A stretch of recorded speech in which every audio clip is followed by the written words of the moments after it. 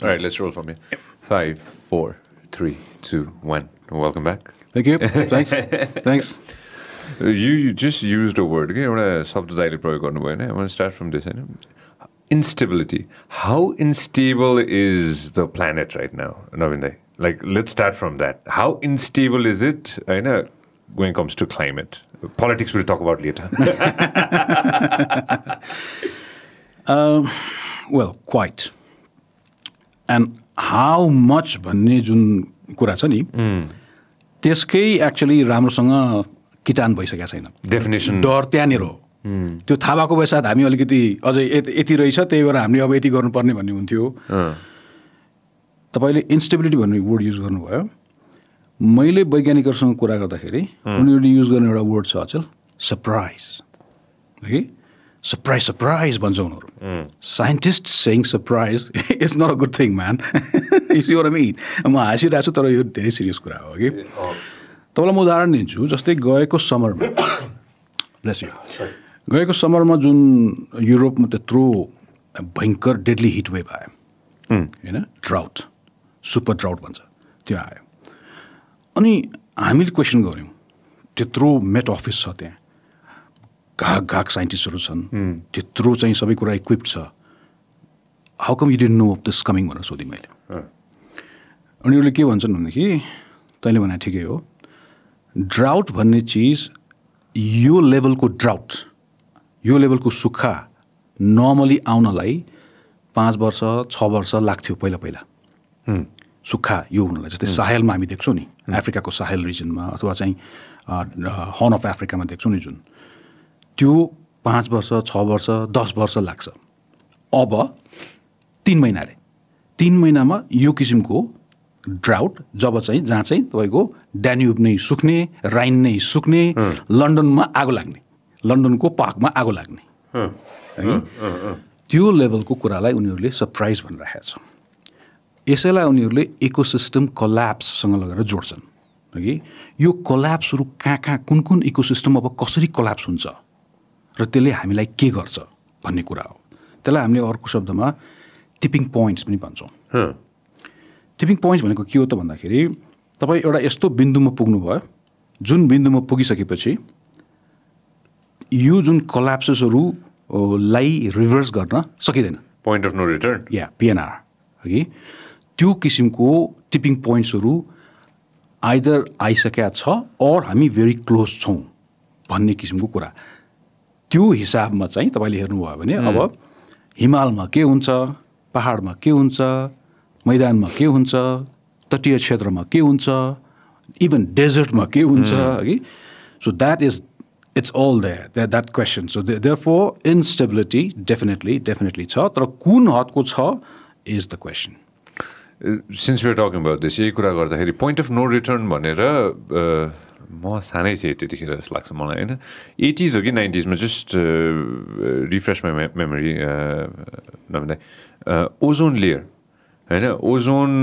डिप्लिट भन्न मिल्छ त्यसलाई, डिप्लिट भइरहेको थियो होइन. There was a hole in the ozone होइन. तर हामी सबैले मिलेर चाहिँ अफकोर्स अब आइएम स्योर वेस्टर्न नेसन्सहरूले they came together and they said that okay we have to take care of this right now point of no रिटर्नमा पुग्न आँटिसकेका छौँ भनेर चाहिँ they fixed it. Or did we fix it? हामीले बनायो त ओजोन? या I mean more or less yes we did. How did that happen? त्यो चाहिँ अब यस्तो हेर्नुहोस्, अब यो बारेमा हामीले अस्ति पनि कुरा गरेका थियौँ होइन. Good that refreshing it. त्यो चाहिँ कस्तो हो भनेदेखि तपाईँको ओजोन चाहिँ एउटा त्यसको कारक तत्त्व वाट कजेस इट भन्ने कुरा चाहिँ त्यो क्लोरोफ्लोरोकार्बन भन्ने जुन चिज छ त्यो चाहिँ खास गरी अब यो रेफ्रिजरेसन भन्यो यस्ता चिजहरूमा प्रयोग हुने त्यो भावनाले त्यो केमिकललाई त्यसको कन्ट्रोल इफेक्टिभ भयो के, त्यसलाई नियन्त्रण गर्न सकियो. त्यो चाहिँ सीमित छ नि त, किनभने रेफ्रिजरेसन तपाईँको टेक्नोलोजी पनि नयाँ बनायो, त्यो चिज युज गर्न नपर्ने स्थिति आयो.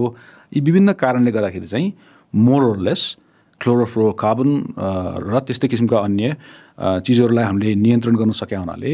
ओजोन चाहिँ लेयर अब पहिला सुरुमा चाहिँ त्यो जति भुवाङ बन्दै गएको थियो त्यो कम हुँदै गयो र बिस्तारै त्यो रिकभर गरेर अब चाहिँ छैन भन्ने कुरा आयो. ओके होइन. तर अब कुरा आउँछ तपाईँले यदि यसलाई बृहत उसमा जानु खोज्नु भने यो सोध्नुहोस् मलाई। सो आजको दिनमा कुरा गर्दाखेरि होइन, of course back in the day ओजोनको थियो होइन, आजको दिनमा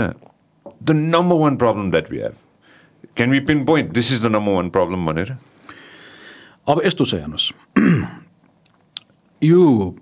ग्लोबल रिस्क इन्डेक्स भन्ने निस्किन्छ हरेक वर्ष। त्यो रिस्क तपाईँहरूले हेर्नुभयो भने त्यसमा लिस्टिङ गरे हुन्छ कि संसारको अहिले सबभन्दा टप रिस्कहरू के हो भनेर होइन। त्यसमा अब तपाईँको हेर्नुहोस्, अब टेरोरिजम आउँछ माथि होइन, अरू रिस्क पनि आउँछ। तर तपाईँले हेर्दै जानु भने प्याटर्न चाहिँ के देखिन्छ भन्दाखेरि क्लाइमेट रिलेटेड डिजास्टर्स र biodiversity,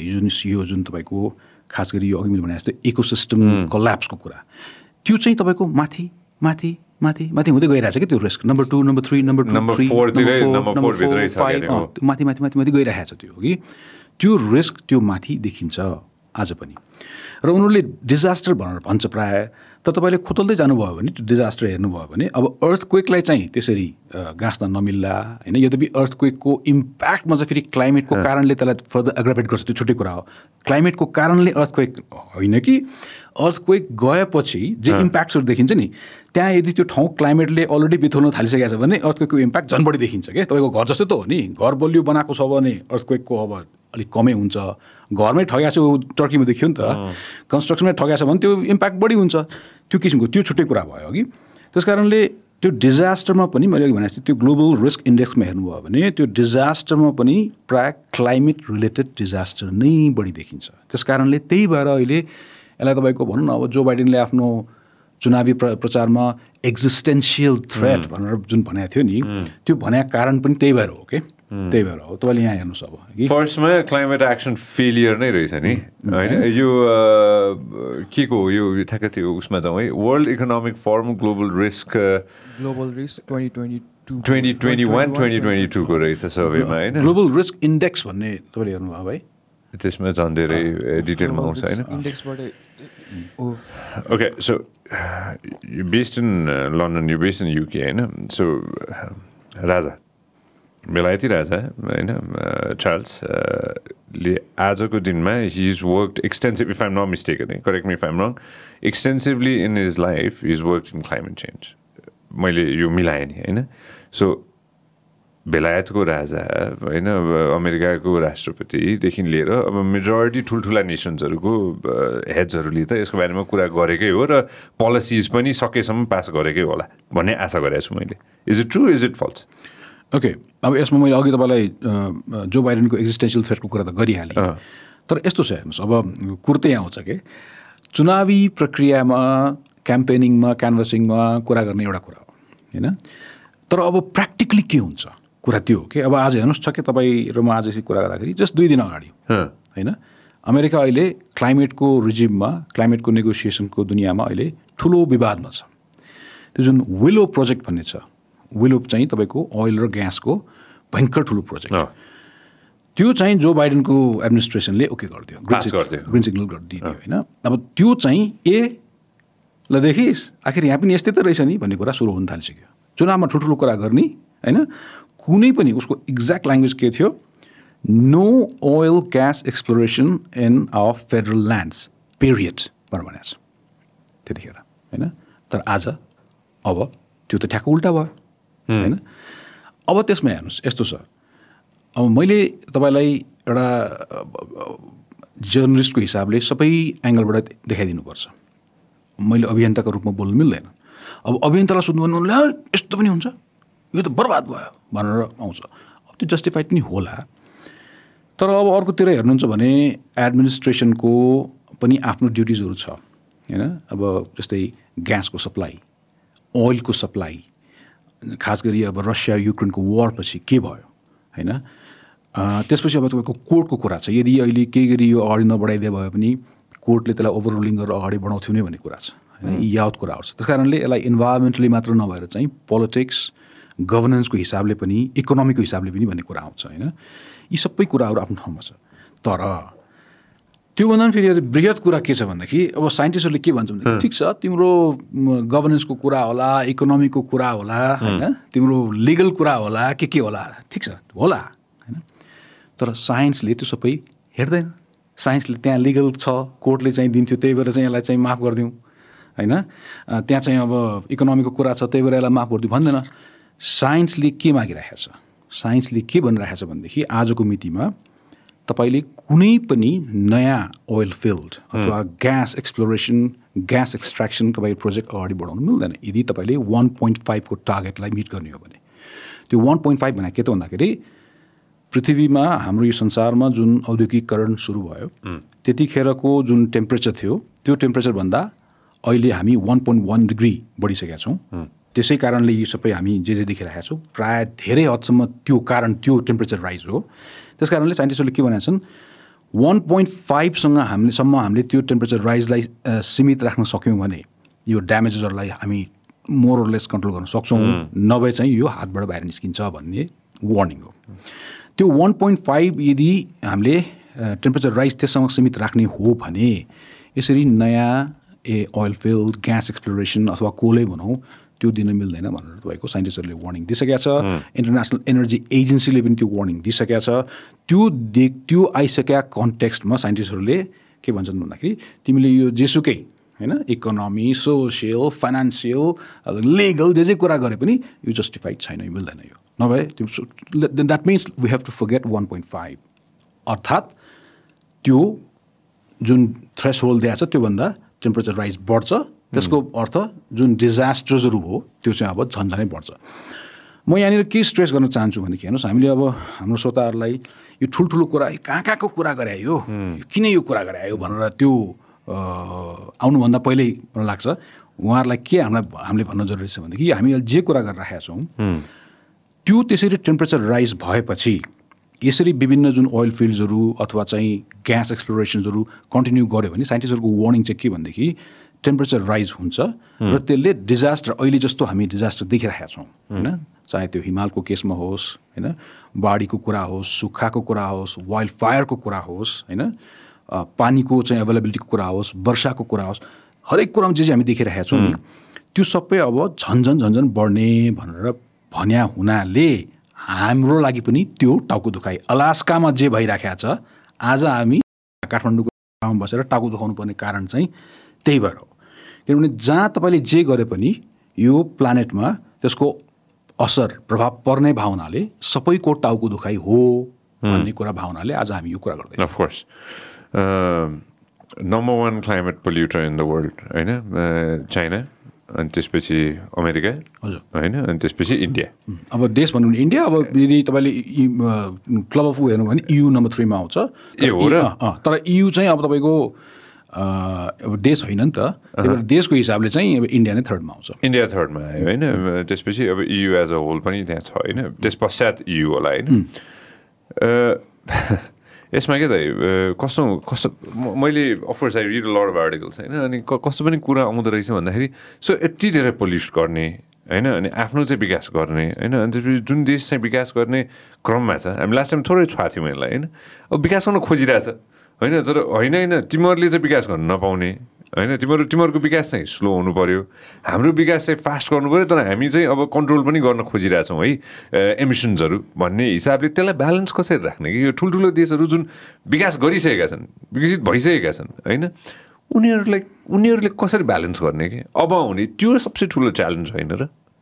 Isn't that one of the biggest challenge for the Western nations or developing nations which are developing very fast, rapidly? होइन, जुन देश 1-2वटा देशको त इकोनोमी त अब त त्यो ट्रिलियनमा पुगेर पनि अब त्यो 10 को डिजिट पनि पुग्छ अब in other let's say decade by 2030 होइन। उनीहरूको डेभलपमेन्टमा उनीहरूको चाहिँ ऊ छैन र, दायित्व छैन र क्लाइमेट चेन्जमा अझ धेरै इम्प्याक्टफुल कुरा गर्नको लागि। Can you rephrase this once again? यो वेस्टर्न कन्ट्रिजले के गर्नुपर्ने भन्नुभएको तपाईले? जस्तै फर एक्जाम्पल अब some of the biggest polluters are still the western nations एक हिसाबले भन्नुपर्दाखेरि होइन, अफकोर्स इस्टर्न नेसन्स पनि छ होइन। Shouldn't they be doing more? के गरेको पुगेछ जस्तो लाग्छ हजुरलाई? अब यस्तो छ हेर्नुहोस्, जुन हाम्रो प्यारिस ट्रिटी छ नि, सन्धि छ नि क्लाइमेटको, त्यसले चाहिँ अब कसले कति कटौती गर्ने भन्ने कुराको मोरलेस बाँडफाँड छुट्याइदिएछ होइन। अब त्यो प्यारिसमा जे लेखिया थियो 2015 मा त्यो अनुसार काम भएको भए त सायद आज हामीले यसरी टाउको दुखाउनु पर्ने स्थिति थिएन। हेर्नुहोस् अघि अब काम भएको छैन त्यो अनुसारले र तपाईँले भने जस्तै इभन डेभलप्ड कन्ट्रिजहरूमा पनि त्यो समस्या हामीले देखिरहेका छौँ त्यस कारणले पनि द्रुत गतिमा विकास गरिरहेका र अल्प विकसित देशहरूले पनि त्यो देखाउने मौका पाए नि त तिम्रो आफैले गर्नु सकेका छैनौ अनि हामीलाई भन्छौ भन्ने कुरा हैन उनीहरू ठिक छ अब हेर्दाखेरि तपाईँको गोल त छ हेर्नुहोस् नेट जिरो गोल छ हैन 2050 2060 हैन सम्म नेट जिरोमा पुग्ने अब त्यो धेरै पछिको कुरा हो त्यो हैन तपाईँको आजभन्दा 30 वर्ष 40 वर्ष 50 वर्षको कुरा हो अहिले हामी जे देखिरहेको छौँ अघि तपाईँले मैले भने नि सुरुमा सरप्राइजको कुरा हैन त्यस कारणले अहिले नै तुरुन्तै गर्नुपर्ने हैन अब जस्तै तपाईँको आज हामी 2023 मा छौँ 2025 म्याक्सिमम 2030 सम्ममा गरिसक्नुपर्ने भन्ने कुरा गर्नुपर्ने भएको हुनाले नै तपाईँको त्यो 1.5 को टार्गेट आएको हो के 1.5 ग्लोबल एभरेज टेम्परेचर राइजमा सीमित राखिनुपर्ने भनेर अब तपाईँलाई म अर्को एउटा सानो डेटा दिइदिन्छु रेफरेन्सको लागि सायद हामीले पहिला पनि त्यो कुरा गऱ्यौँ होला के भनेको छ भनेदेखि साइन्सले 2030 सम्ममा 2030 सम्ममा यदि 1.5 सम्म हामीले साँच्चैकै यो ग्लोबल टेम्परेचर राइजलाई राख्ने हो भने त्यतिमा सीमित राख्ने हो भने 2030 सम्ममा 40% of our emissions need to be down अहिले हामी जति उत्सर्जन गरिरहेको छौँ कार्बन त्यसको 40% चाहिँ हामीले काटिसक्नुपर्छ भन्ने छ पछिल्लो तपाईँको जुन क्लाइमेट प्लानहरू बुझाएको छन् देशहरूले हामीले यति गर्छौँ यसो गर्छौँ उसो गर्छौँ भनेर त्यो हिसाब किताब गरेर हेर्दाखेरि 40% काट्ने त कुरै छोड्नुहोस् 11% उल्टै राइज हुने देखिरहेको छ साइन्सले त्यो देखाइरहेको छ होइन र अर्कोतिर तपाईँ के छ भनेदेखि अब जस्तै कोभिड आयो अब कोभिडको कारणले पनि कोभिडले बितायो त्यही भएर यस्तो भयो गरिबी भयो इकोनोमिजहरू ब्याटर्ड भए अर्थतन्त्रलाई फेरि बिउताउनु पर्ने भयो भनेर एउटा त्यो आयो अब त्यो सकिनु पाउँदैन फेरि तपाईँको रसिया युक्रेन सुरु भइहाल्यो ग्यासको तहल्का मच्यो अब ग्यासले गर्दाखेरि तपाईँको ग्यासको किसिमको कुरा गरौँला फेरि होइन त्यसले तपाईँको अर्को किसिमको अब भनेपछि एकपछि अर्को घटनाले क्लाइमेटको एजेन्डालाई धक्का पुर्यायो होइन त्यो जुन टार्गेट छ त्यो टार्गेटलाई मिट गर्नुभन्दा हामी उछौँ अब अहिले पछिल्लो तपाईँको अस्ति भर्खरै जुन यो वर्ल्ड इकोनोमिक फोरम डाभोमा जुन यो G7 को मिटिङ भयो त्यतिखेर तपाईँको आइएको चिफले एउटा भनाइराख्नु भएको छ त्यो मलाई एकदमै सान्दर्भिक लाग्छ हामीले यो गर्नुपर्छ यो कुरा चर्चा गर्नुपर्छ होइन उहाँलाई पनि यही सोधियो अब त्यसो भए के त अब यदि जैविक इन्धन फसिल फ्युल नै यो सबै को कल्प्रिट हो भने के भइरहेछ हामी जैविक इन्धन नै किन अहिले कुरा गरिरहेको छौँ त यत्रो नयाँ नयाँ लाइसेन्सहरू दिइरहेको छ एक्सप्लोरेसनहरू भइरहेको छ हामीले कुरा गऱ्यौँ उहिलेको कुरा आयो होइन के भइरहेको छ रिन्युएबल हामी नवीकरणीयमा किन जान सकेनौँ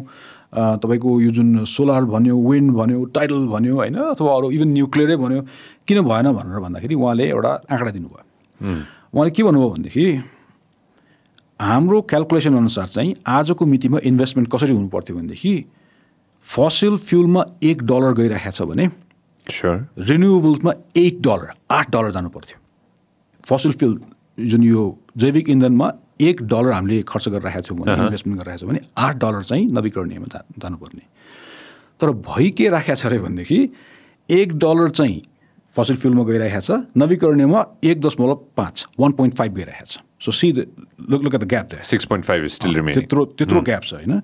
त्यो ग्याप चाहिँ ठुलो चिन्ताको विषय हो भनेर उहाँले अस्ति भन्नुभयो होइन र अब त्यो किन भइराखेको छैन त त्यसो भए भन्ने कुरा गर्दाखेरि त्यहाँ चाहिँ अब तपाईँको त्यो पिटारी खुल्छ कि त्यसपछि अनि पेन्डोरा's बक्स खुल्यो त्यसबारे हामी कुरा गरौँला यहाँ म स्पेसिफिक कुरामा जान्छु है मलाई 2-3 थोक होइन अस्ति आई लभ स्कुबा डाइभिङ होइन अनि अस्ति म फिलिपिन्समा थिएँ अनि हामी फर्स्ट डाइभ गरेर ठ्याक्क निस्केका थियौँ है त्यो आइल्यान्डबाट होइन अनि त्यो आइल्यान्ड चाहिँ फेरि कस्तो अचम्मको आइल्यान्ड भन्दाखेरि हजुर सुन्नुभएको छ यो आइल्यान्डको बारेमा यो आइल्यान्ड बन्द गराएको थियो गभर्मेन्टले 6 महिनाको लागि बन्द गराएर रहेछ हामीले हाम्रो आइल्यान्ड यति पोल्युट गऱ्यौँ कि होइन यति यो आइल्यान्डलाई चाहिँ हामीले बिगाऱ्यौँ यसको आइल्यान्ड मात्र नभनौँ सराउन्डिङ कोरल समेत हामीले यति बिगारेको थियौँ कि हामी यो आइल्यान्डलाई चाहिँ बन्द गर्छौँ भनेर चाहिँ कम्प्लिटली होइन प्री कोभिड चाहिँ बन्द पनि गराएर रहेछ होइन अनि अफकोर्स अब अहिले खोलेर अब टुरिस्टहरू जान थाल्नु भएको छ होइन अनि डाइभ मास्टर मिल्ने साथी भन्नुभयो मेरो होइन अनि हामी ठ्याक्क जाँदैथ्यौँ पानी परिरहेको थियो हामी डाइभ जाँदाखेरि होइन लगभग 26 डिग्री सेल्सियस चाहिँ पानीको तापक्रम थियो त्यसको मतलब हामीले अलिक बाक्लै लाउनु परेको थियो वेट सुट होइन अनि उहाँले जिस्केर भन्दै हुनुहुन्थ्यो पहिला त यस्तो हुँदैन थियो पहिला हामीले एट वान पोइन्ट त हामी यो महिनामा वेट सुट पनि लाउँदैन थियौँ 5mm छोडेर 3mm को पनि लाउँदैन थियौँ अहिले हेर सञ्जय पानी यति चिसो भइसक्यो होइन कि आकाश यसरी बदल्याछ होइन कि अब अहिले पानी पनि परिरहेछ होइन यस्तो यस्तो डिफ्रेन्ट भइसक्यो क्लाइमेट कि यसलाई क्लाइमेट चेन्ज नभने के भन्ने भनेर उहाँले जिस्केर भन्दै हुनुहुन्थ्यो कि होइन उहाँले बुझाउन खोजिरहनु भएको थियो कि मलाई कि बदलाव एउटा टापुमा पनि आइसक्यो होइन तिम्रो हिमालमा झन् कस्तो होला भनेर मेरो डाइभ मास्टरले मलाई भन्दै हुनुहुन्थ्यो कि होइन that really hit me really hard कि त्यो हामीलाई मात्र परेको होइन हरेक व्यक्तिलाई एउटा टापुमा बस्ने व्यक्तिलाई पनि त्यो क्लाइमेटले त्यसरी मार हानिरहेछ सँगसँगै मैले यसो सोचेँ त्यहाँको त्यो कोरल रिफ त्यहाँको त्यो वातावरणमा होइन समुद्रको वातावरणमा पनि कति इम्प्याक्ट पारेर होला जहिले पनि गार्बेज प्लास्टिकको कुरा गर्छौँ तर त्यो पोइन्टले पनि त्यो सेल्सियसले पनि माथि तल हुने बित्तिकै त्यहाँको त्यो होल इकोसिस्टम नै ओसनको इकोसिस्टम नै कम्प्लिट चेन्ज हुने रहेछ कि होइन तपाईँले यो जुन अहिले कुरा गर्नुभयो यो तपाईँ सान्दर्भिक र तपाईँ आफै फर्स्ट ह्यान्ड एक्सपिरियन्स गर्नुभएको चिज गर्नुभयो कि त्यसरी नै मान्छेहरूलाई बुझाउनु पर्ने स्थिति छ क्या नभए के हुन्छ भनेदेखि तपाईँको कुरा गऱ्यो कहाँको कुरा गऱ्यो यो कहाँ तपाईँको पहिला मैले तपाईँलाई पहिला पनि भनिहाल्ला सायद अब सुरुमा के भइदियो भनेदेखि तपाईँको त्यही पोलार बियरको पोस्टर हुन्थ्यो पेङ्गुइनको हुन्थ्यो अनि मान्छेहरूले पोलार बियरको कुरा रहेछ पेङ्गुइनको कुरा रहेछ भनेर मान्छेहरूले त्यतिकै भयो आखिर हाम्रो घरदैलोमै आइसक्यो अब होइन यो समुद्रको कुरा गर्नुभयो नि तपाईँले समुद्र भन्ने चिज बडो इन्ट्रेस्टिङ छ क्या हामी त्यही हिमाल भन्छौँ अब हेर्नुहोस् यो सबै चिजलाई फेरि हामीले समग्रमा हेर्नुपर्ने हुन्छ क्या अब हिमाल भनेर छुट्टै हिमाल मात्रै हामी हिमालकै अर्कै ग्रहमा त होइन नि यही चाहिँ सिस्टम यही प्लानेटरी सिस्टमकै एउटा भाग हो त्यस कारण दे आर इन्टरलिङ्क्ड बुझ्नु भएन हिमालमा केही हुन्छ त्यसले समुद्रमा असर पार्छ समुद्रमा केही हुन्छ त्यसले हिमालमा असर पार्छ होइन जस्तै भन्छ नि तपाईँको अस्ति भर्खर एउटा स्टोरी हामीले गरेका थियौँ अफ्रिकामा माछाहरू भुत्तु मर्न थाल्यो एउटा तटीय क्षेत्रमा वेस्टर्न कोस्टतिर अनि के भएछ भनेर चाहिँ बुझ्दा उनीहरूले केही टाइम लिए त्यसलाई रिसर्च गर्नलाई उनीहरूले तुरुन्तै केही भनेनन् कि यही भएको हो भनेर अनि रिसर्च भयो अलिकति टाइम लगाएर पछि अनि बुझ्दाखेरि उनीहरूले के भन्यो भन्दाखेरि यो चाहिँ ग्लेसियल मेल्ट यति फास्ट भयो अरे त्यो बेसिनमा त्यो ग्लेसियल मेल्ट फास्ट भएर त्यो फ्रेस वाटर यति भोल्युममा आयो अरे नि तल समुद्रको सल्ट वाटरमा त्यो माछाहरू सल्ट वाटरको माछा होइन उनीहरूले फ्रेस पानीमा उनीहरूलाई त्यो हुँदै भएन एन्ड दे सिम्पली डाइड होइन हाम्रो पनि तपाईँलाई मैले लास्ट टाइम पनि भनेको थिएँ होला यो हाम्रो हिमालबाट जुन फ्रेस वाटर जुन यो ग्लेसियल मेल्ट भएर जुन बगेर जुन बे अफ बेङ्गलमा मिसिन्छ नि त्यो कम्पोनेन्ट त्यो रेसियो पहिला पनि नजाने त होइन नि पहिला पनि जान्थ्यो तर सल्ट वाटर र फ्रेस वाटरको जुन तपाईँको रेसियो हुन्थ्यो त्यो रेसियो अनुसार अनि त्यसले चाहिँ तपाईँको मनसुनसँग इन्टरेक्ट गरेर मनसुनलाई कस्तो मनसुन हुन्थ्यो त्यो त्यसमा धेरै हदसम्म मनसुन त्यसबाट पनि गाइडेड हुन्थ्यो भन्ने कुरा तर अब अहिले आएर तपाईँको त्यो फ्रेस वाटरको कम्पोनेन्ट बढेपछि त्यसले फेरि मनसुनलाई अर्को किसिमले असर पार्ने भन्ने कुराहरू आएको छ क्या त्यस कारण मैले भन्नु खोजेको तपाईँलाई के त भन्दाखेरि हिमालमा हुने चिज होइन समुद्रमा हुने चिज हिमालमा असर होइन तपाईँले अघि जुन त्यो कुरा गर्नुभयो नि यो कोरलको कुराहरू गर्नुभयो अस्ति भर्खर तपाईँको हाई सिज ट्रिटी भनेर साइन गरे संसारले अस्ति भर्खरै के हो यो मलाई थाहा छैन हाई सिज ट्रिटी यो तपाईँको के हो त भन्दाखेरि हेर्नुहोस् समुद्र भनेको तपाईँको प्लानेटको तपाईँको 2/3 भाग त समुद्रै छ नि अफकोर्स होइन त्यो त्यत्रो समुद्रको अथवा त्यो फिगर चाहिँ गर्नु होला मतलब एक्स डबल चेक गरे यो कुरा यो तपाईँको यो जुन यो समुद्र जुन यत्रो समुद्र छ हाम्रो हजुर संसारभरिको हजुर त्यो समुद्रमा कस्तो हुन्छ भनेदेखि तपाईँको सबै देश हुन त अब नेपाल त ल्यान्डलक्ड भयो तर नेपाल जस्तो नभएर जुन समुद्रसँग आफ्नो बााउन्ड्री गाँसिया जुन देशहरू छ नि तटीय क्षेत्र भएको देश उनीहरूको ज्युरिस्डिक्सन तपाईँको 200 नटिकल माइलसम्म मात्र रहन्छ त्यसपछि इट इज त्यो त्यही हो हाई सिज भनेको त्यो चाहिँ तपाईँको इन्टरनेसनल वाटर त्यहाँ कसैको पनि ज्युरिस्डिक्सन चल्दैन हेर्नुहोस् त्यहाँ एउटा बडी छ जुन बडीले तपाईँको एउटा ब्रड नियम प्रणाली बनाइदिएको छ त्यो छुट्टै कुरा हो तर त्यहाँ त्यो कसैको ज्युरिस्डिक्सन होइन त्यो हाई सिज ट्रिटी हो त्यो हाई सिज हो भनौँ न त्यसै बारेको अस्ति 20 वर्षसम्म लगाएर अनि ट्रिटी भएको अस्ति धेरै भएको छैन ट्रिटीले के भनेछ अब त्यो ट्रिटीमा आउँछु कि त्यहाँ के भयो त भन्दाखेरि तपाईँको त्यो हाई सिज जुन तपाईँको 60% अफ ओसियन्स चाहिँ हाई सिज हो अरे क्या 60% अफ ओसियन्स जुन ओसियन छ नि त्यो ओसियनमा तपाईँको अघि भने जस्तै 200 नटिकल माइलसम्म चाहिँ सबैको आफ्नो जुरिस्डिक्सन भावनाले त्यहाँ चाहिँ उनीहरूले हेर्ने भए त्यसपछिको हाई सिज हो त्यो हाई सिज चाहिँ 60% ओसनको 60% हाई सिज हुन्छ त्यहाँ अहिलेसम्म कुनै पनि नभएर अलमोस्ट निलै only 1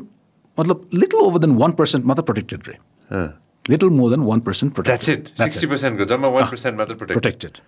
That is what that high seas treaty was about. It was about protecting that. हुन त त्यो भन्दा पनि अगाडि लास्ट डिसेम्बर तपाईलाई याद छ होला क्यानाडामा चाहिँ बायोडाइभर्सिटी समिट COP15 भएको थियो त्यो COP15 ले के भनेको थियो भनेदेखि ल्यान्ड सर्फेसको तपाईको 30% ओशनको 30% चाहिँ प्रोटेक्सन गर्ने भनेर चाहिँ त्यो एग्रिमेन्ट भएको थियो which was a big agreement तर समस्या के भनेदेखि हेर्नुस् त्यो एग्रिमेन्टलाई चाहिँ कार्यान्वयन गर्नलाई लिगल ग्राउन्ड थिएन क्या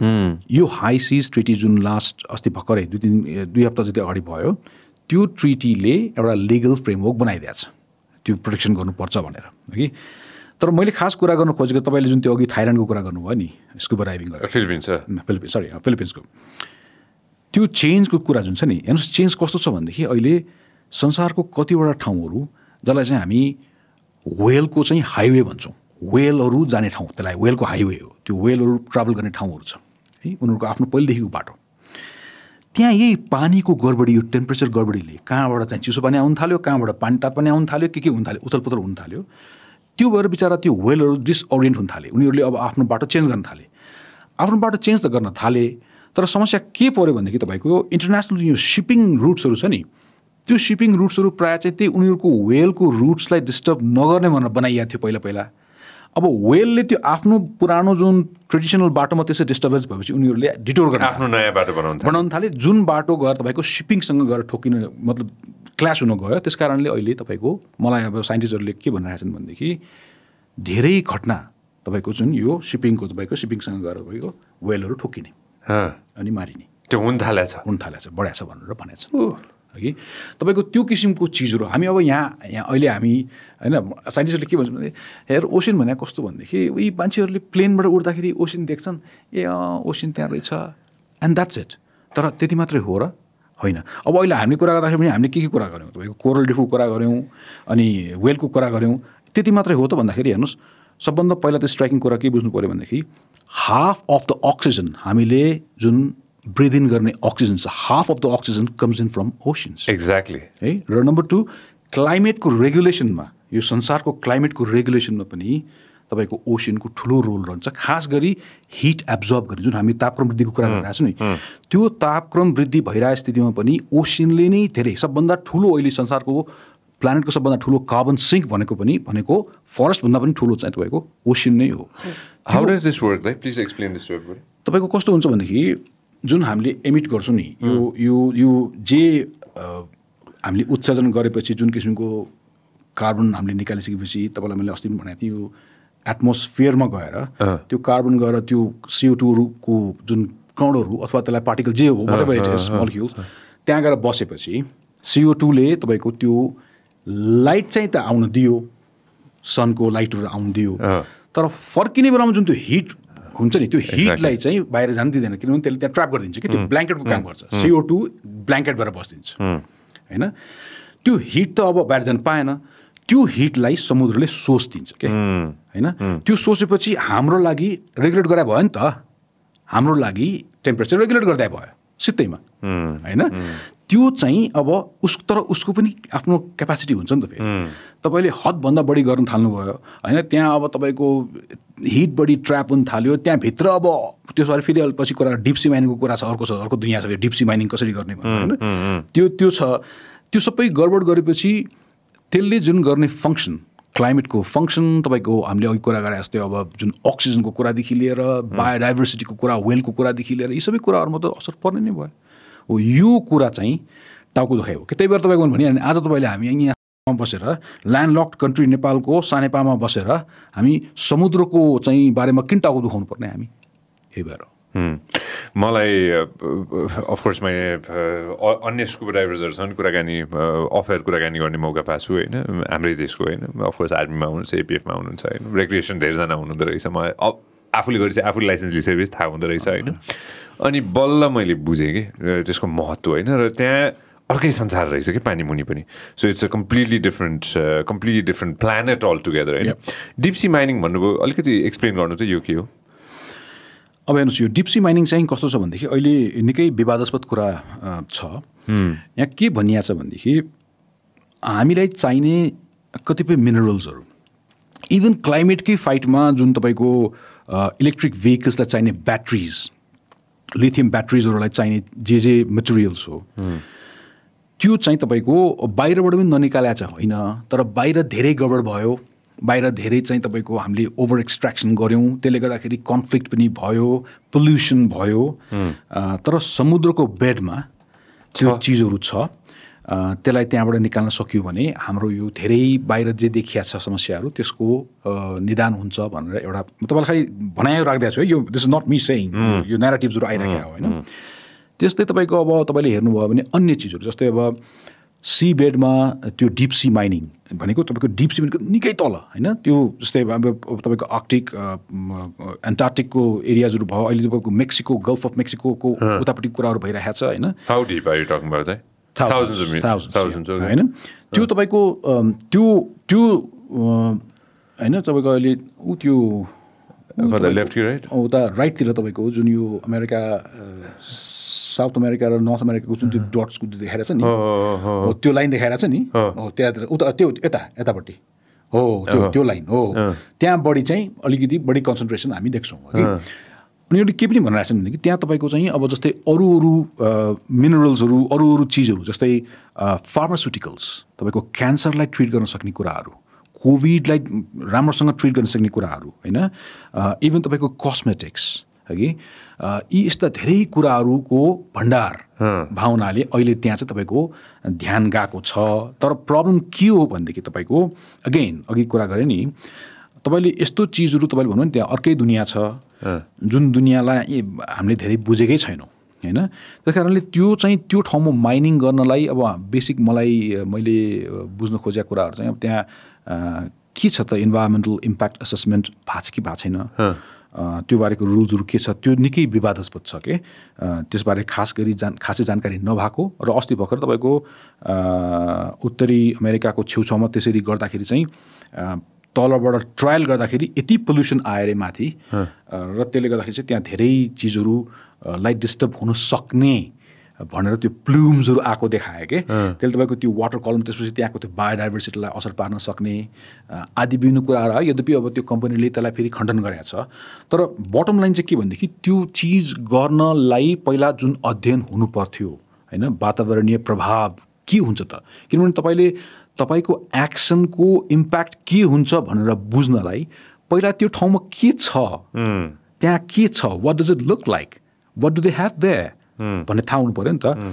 त्यो नै खासै नभएको हो र अस्ति हालसालै एउटा तपाईँको अब अलिकति फार फेजेड सुनिन्छ तर इन्ट्रेस्टिङ कुराहरू छ क्या अस्ति भर्खर एउटा स्टडी आएको छ साइन्टिफिक स्टडी त्यहाँ के आएको छ भनेदेखि त्यो एक्सन डिप सी माइनिङ गर्दाखेरि जुन आवाज निस्किन्छ नि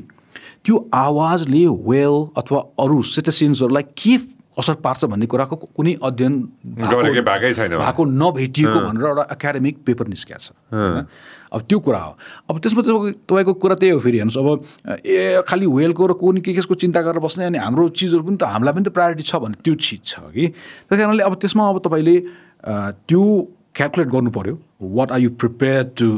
रिस्क होइन के गर्नुपर्ने तर अगेन कुरो के भनेदेखि त्यो बारेमा अध्ययन भएको छ कि छैन फुल प्रुफ अथवा कम्प्रिहेन्सिभ अध्ययन भएको छ कि भएको छैन भन्ने कुरा त्यो चाहिँ निकै विवादास्पद कुरा छ एउटा गुगल गरेर चाहिँ यहाँ कन्भर्सेसन हुँदा होइन I just want to fact check something होइन कति पर्सेन्ट चाहिँ होइन हामीले चाहिँ होइन मानव जातिले चाहिँ म्यानकाइन्डले चाहिँ ओसनलाई चाहिँ म्याप गरेका रहेछौँ एकपल्ट डबल चेक गरेर र हामीले कति चाहिँ डिप सी ओसन चाहिँ हामीले हेरेका रहेछौँ just Google the amount of research भन्नुभयो ओसनमा कति रिसर्च भने पनि भयो यसलाई होइन जस्ट गुगल कति पर्सेन्ट चाहिँ हामीले एक्चुली चाहिँ हामीले चाहिँ ओसनको बारेमा चाहिँ हामीलाई थाहा रहेछ होइन जस्तै एउटा पोइन्ट रहेछ कि अस्ति मैले पढ्दै थिएँ होइन Naveen such interesting thing point Nemo भन्छ निमो जस्तो लाग्यो मलाई होइन फ्रम द के अरे 1000 लिग्स अन्डर द सीबाट क्याप्टेन निमोबाट चाहिँ यो ल्याएर होइन लगभग 5% जस्तो देखाइरहेको त्यति मात्र हो ओके अनि एउटा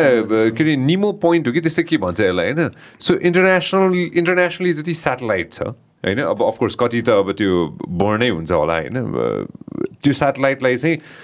स्पेसिफिक टर्म कि स्याटेलाइटलाई डिअर्बिट गर्दाखेरि चाहिँ होइन कति चाहिँ बर्नै हुँदो रहेछ कति चाहिँ जानी चाहिँ गएर चाहिँ यो पोइन्टमा लगेर चाहिँ खसालिँदो रहेछ कि होइन पोइन्ट निमो भने जस्तो हो होइन हेर त गुगल गरेर थियो ठ्याक्क देखाउँदै सबैजनालाई कहाँ रहेछ यो भनेर होइन मलाई बडो इन्ट्रेस्टिङ लागेको थियो कि यो होइन अनि आइएसएसलाई पनि इन्टरनेसनल स्पेस स्टेसनलाई पनि I don't know if this is correct or not but they are thinking of like deorbiting it somewhere in यहाँ रहेछ डिसमेन्टल गर्ने र यो चाहिँ संसारकै सबैभन्दा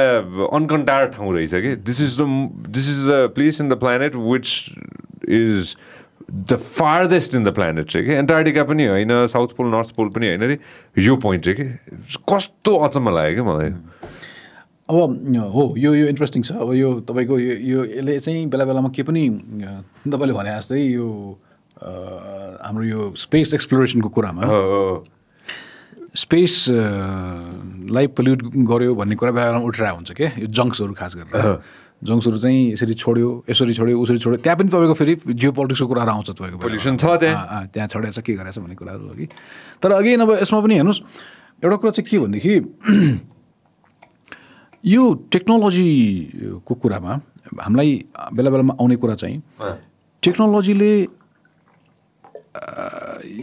सबै अथवा चाहिँ इक्विटीको कुरा के यो टेक्नोलोजीको जुन एडभान्टेज छ इन्फर्मेसन छ खास गरी अर्ली वार्निङको कन्टेक्स्टमा त्यो सबैसँग त्यसको पहुँच भयो कि भएन सबै देशले त्यसलाई युज गर्न पाए कि पाएनन् भन्ने कुरा अर्को कुरा छ यद्यपि त्यसबारे पनि अब कुराकानी हुन्छ सायद पहिलाभन्दा अब इम्प्रुभ प्रोग्रेसहरू फाका होलान् होइन तर त्यो पनि छ अब जस्तै मैले कुरा गर्दाखेरि कतिपय ठाउँमा म जब केही डिजास्टर हुन्छ म कुरा गर्छु खास गरी गरिब देशहरूमा होइन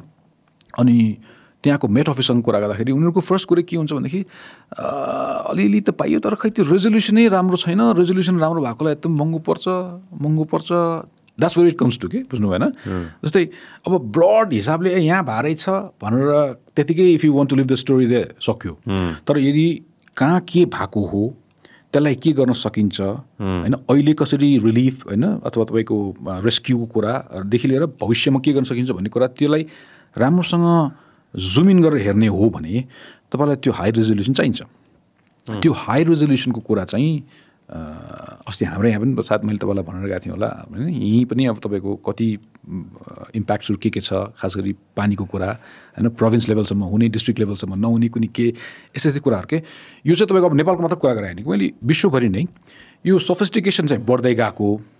तर त्यो इन्फर्मेसन कसले पाउने त्यहाँ चाहिँ प्रब्लम्सहरू अहिले पनि छ क्या त्यो प्रब्लम्सलाई अब बिस्तारै उनीहरूले गर्नु खोजिरहेको छ अलराइट लेमी मलाई यहाँ जम्प गरिहाल्नु मन थिएन होइन तर वाइ नट होइन ठुल्ठुला एनजिओजका भेस्टेड इन्ट्रेस्टहरू छन् यो देशमा होइन त्यसमा कुनै शङ्कै छैन होइन अब अस्ति भर्खर एकजना व्यक्तिसँग मैले कन्भर्सेसन यतिकै एउटा जिसमा कन्भर्सेसन गरिरहेको थिएँ जहाँ चाहिँ होइन म एनजिओमा काम गर्छु भने के गर्छ यसले यो एनजिओले भन्दाखेरि सो एन्ड सो देशको एनजिओ हो यो अनि यसले चाहिँ गएर यो विकटमा गएर चाहिँ यस्तो गर्छ भनेर भन्दै थियो मलाई होइन ठिकै छ ओके इन्ट्रेस्टिङ सो हाम्रो देशमा अब इन्ट्रेस्ट छ अब from the people of so and so country भनेर अब अफकोर्स यहाँ पैसा आउँछ यहाँ त्यो इन्फर्मेसन पनि हुन्छ होला तर त्यो इन्फर्मेसन जेनरल पब्लिकलाई चाहिँ किन थाहा हुँदैन जस्तो लाग्छ कहिलेकाहीँ मलाई है यो उनीहरूले पुर्याउनु नसके हो कि पुर्याउनु नचाहेको हो भन्ने पनि होला त्यहाँ होइन ठुल्ठुला क्लाइमेट रिलेटेड एनजिओज आइएनजिओज पनि छन् यो देशमा उहाँहरूले के गर्दैछन् भनेर अब कतिलाई थाहा होला पढलेखालाई थाहा होला जसजनालाई इन्ट्रेस्ट छैन उहाँहरूलाई अत्तो नहोला होइन काम भइरहेछ जस्तो लाग्छ नवीन हजुरलाई when you look at it from far now on today's date when you in different part of the planet now होइन यहाँ हाम्रोमा चाहिँ हामीले कतिको काम गरिरहेछौँ जस्तो लाग्छ नाम नलिकन ठुल्ठुला अर्गनाइजेसन्सका अब यस्तो छ हेर्नुहोस् यसमा अब तपाईँले जसले काम गरेको हो उसलाई गएर सोध्नुभयो भने उसले डेफिनेटली हेर्न गरिरहेछु मैले देखाइदिइहाल्छ होइन अब हामीले सरकारी नै कतिपय डकुमेन्ट्सहरू हेऱ्यो भने मैले तपाईँलाई पहिला पनि भनेको थिएँ होला अब जस्तै डकुमेन्ट्सहरू त बनाएको छ नि त जस्तै फर इक्जाम्पल नेपालको नापा भन्छ national adaptation programme of action भनेर तपाईँले त्यो हेर्नुभयो भने त्यो उहिले नै म्यापिङ गरिसकेको छ होइन कहाँ चाहिँ बाढी आउने कहाँ चाहिँ पहिरोको जोखिम कहाँ के को जोखिम सबै म्यापिङ गरिदिएको छ सबै आएको छ तर कुरो के भनेदेखि यो देशमा एक दुईवटा कन्स्टिट्युसनल बडिजहरू छ क्या उनीहरूको रिपोर्ट पनि बेला बेला हेर्नुपर्छ म चाहिँ हेर्छु अस्ति भर्खरै यहाँ आउनुभन्दा पहिल्यै मैले तपाईँसँग ठ्याक्कै मैले त्यो तथ्याङ्क चाहिँ दिन नसकुला हामी खोजौँ यो चाहिँ जस्तै अडिटर जेनरलको रिपोर्ट महालेखा परीक्षकको रिपोर्ट मैले हेर्दै थिएँ त्यहाँ चाहिँ यो जुन यो एडाप्टेसन अब यसलाई नेपालीमा अनुकूलन भन्छ अब त्यो भने के हो त भन्दाखेरि यो जुन क्लाइमेटको इम्प्याक्ट्सहरू हुन्छ त्यो इम्प्याक्टहरूलाई त्योसँग कसरी बाँच्ने त्यसलाई त्यसको ड्यामेजलाई मिनिमाइज कसरी गर्ने र मानिसहरूलाई त्योसँग बाँच्नलाई अभ्यस्त कसरी बनाउने भन्ने कुरामा कति काम भएको छ भनेर उनीहरूले हेर्दाखेरि त्यसमा चाहिँ एकदमै नगण्य हैन डिस्पाइट त्यहाँ के लेखिएको छ भनेदेखि यति धेरै धनराशि आएको भनिएको छ क्लाइमेटको असिस्टेन्स पनि आएको छ भनिएको छ तर एडाप्टेसनको एक्चुअल काम हामीले हेर्दाखेरि हामीले क्रस चेकहरू गर्दाखेरि चाहिँ एकदमै कम धेरै नै लिमिटेड ठाउँमा मात्र देखिएको भनेर चाहिँ अडिटर जेनरलको रिपोर्टमा त्यो आएको छ हैन त्यस्तै मैले तपाईँको अख्तियारको पनि रिपोर्ट हेरेको छु हैन अख्तियारको रिपोर्टमा पनि कतिपय ठाउँमा चाहिँ के आएको छ भनेदेखि तपाईँको अब यद्यपि त्यसमा चाहिँ अब यो फरेनर आइएनजिओको कुरा त अब सायद त्यो कन्स्टिट्युसनल रेमिटमा पर्दैन थियो तर तपाईँले त्यहाँ हेर्नुभयो भने देख्नुहुन्छ के जस्तै वातावरणको सेक्टरमा कति करप्सन भएको छ तपाईँको इनफ्याक्ट हेर्नुभयो भने मैले हेर्दाखेरि त्यो जुन लिस्टिङ गरेको छ त्यसमा जस्तै अब भौतिक योजना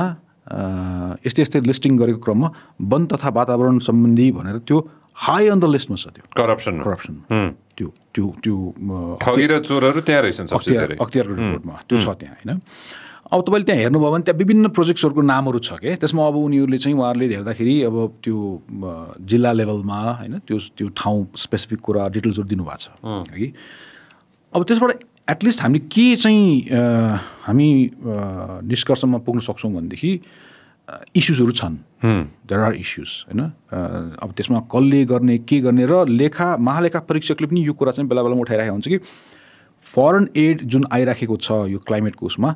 त्यो बारेमा पनि उहाँहरूको कामहरू के हो त्यो बारेमा पनि जानकारी चाहिँ हामीले हुनुपर्छ भनेर त्यहाँ त्यो सेन्टेन्स चाहिँ पारिराखेको हुन्छ बेला बेलामा मैले त्यही भन्नु लाग्छ कि भइरहेछ के रहेछ भनेर होइन अफकोर्स अब I have always try to invite यो अङ्ग्रेजीमै भन्न चाहन्छु म I have always try to invite lot of friends from lot of different sectors specially when it comes to climate change because it affects us straightforward होइन त्यसको effect होला धेरैलाई त्यसको इफेक्टको एज अ त्यो अनुमान लाउनु हामीले सक्दैनौँ अथवा त्यसको खासै मतलब राख्दैनौँ होला होइन अब हुन पनि हो अब त्यो हिन्दीमा एउटा छ नि रोटी कपडा मकानमै हामी अड्केका छौँ आजको दिनमा होइन सो अब क्लाइमेट त कहाँ अब एकदम त्यो टाढाको कुरा भयो होइन तर जो व्यक्तिहरूले त्यसमा अलिकति भए पनि हेरौँ न के रहेछ भन्दाखेरि चाहिँ मैले यहाँ पनि धेरैचोटि हामीले करस्पोन्डेन्स पनि धेरैजनासँग गर्ने प्रयास गरेका पनि छौँ र गर्दै पनि छौँ होइन आउनुहोस् भन्नुहोस् बताउनुहोस् तपाईँले चाहिँ के गर्दै हुनुहुन्छ त आजको दिनमा हाम्रो देशलाई चाहिँ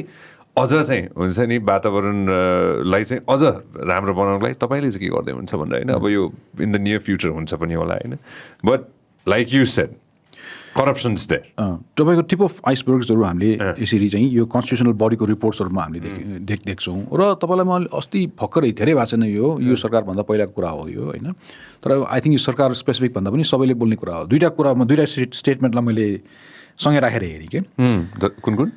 म तपाईँलाई भन्छु नाम स्पेसिफिक नभनौँ होइन एकजना मन्त्री लेभलको मान्छे ले के भन्नुभयो भनेदेखि ढुङ्गा गिटी बालुवा पनि निकाल्न नपाइने के पनि गर्न नपाइने देश विकास कसरी हुन्छ भन्ने एउटा त्यहाँ उहाँको त्यो भनाइ आयो होइन अगेन यो मैले कुनै राम्रो नराम्रो जजमेन्ट पास गरेको होइन यो उहाँहरूले आफ्नो काम गर्दाखेरिको अप्ठ्यारोको कुरा उहाँहरूले सेयर गर्नुभयो अन द रेकर्ड बाहिर पब्लिक उसमा ढुङ्गा गिटी बालुवा काठ लिन नपाइने अनि देश विकास कसरी हुन्छ भेरी जेन्युइन क्वेसन हेर्नुहोस् मन्त्रीको लेभलबाट एकजना सिनियर ब्युरोक्राटको फेरि भनाइ के आयो भनेदेखि खै सरकारलाई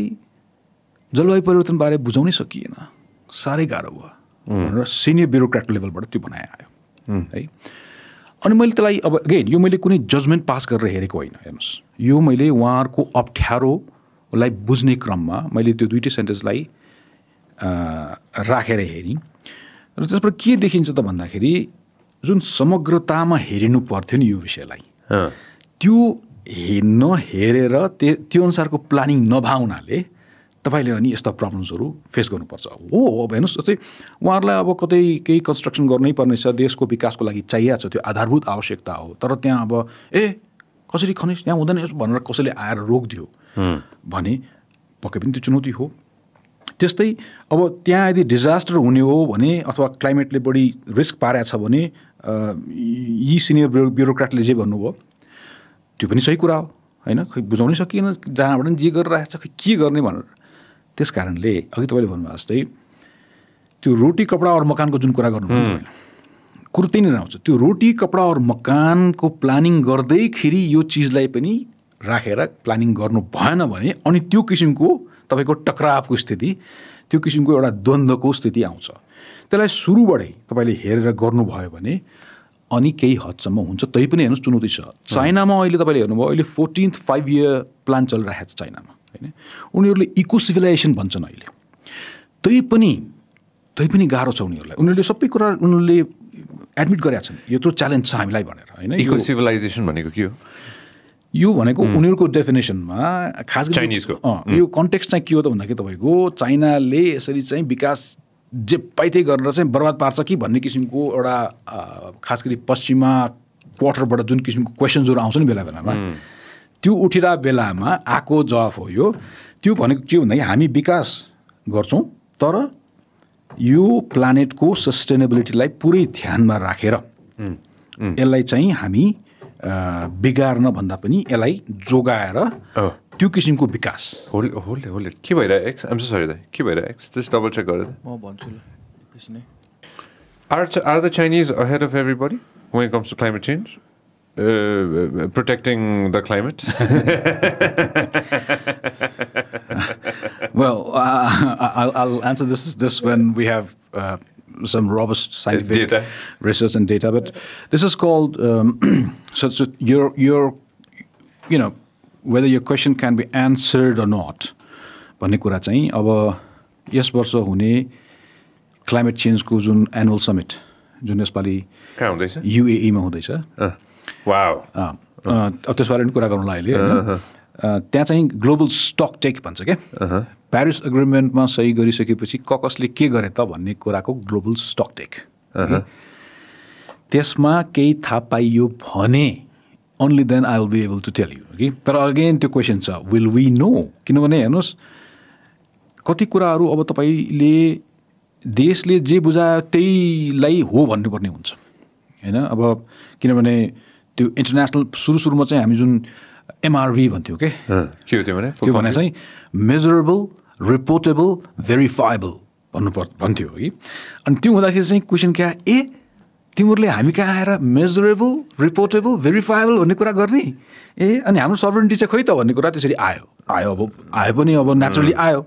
त्यस कारणले अब कसले कति उत्सर्जन गरिराखेका छन् एमिट गरिराखेका छन् अथवा कसले कति घटाए त भन्ने कुराको ग्लोबल स्टक टेकिङ हो हुनलाई कि।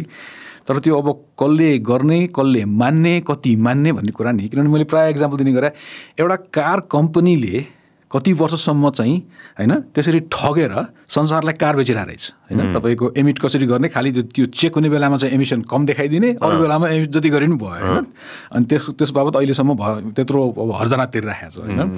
एउटा कम्पनीले त्यति गर्न सक्छ भने इमेजिन अब अरू ठाउँमा के होला। तर त्यो भनेर मैले अब त्यो सबैजनालाई अब चाहिँ हामीले कसैलाई विश्वास गर्न मिल्दैन भनेर भन्नु खोजेको होइन होइन।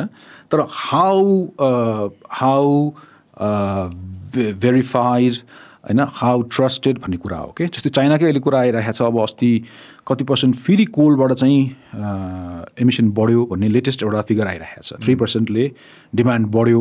होइन। यो खास गरी यो कोभिड पछि र इभन युक्रेनको केसपछि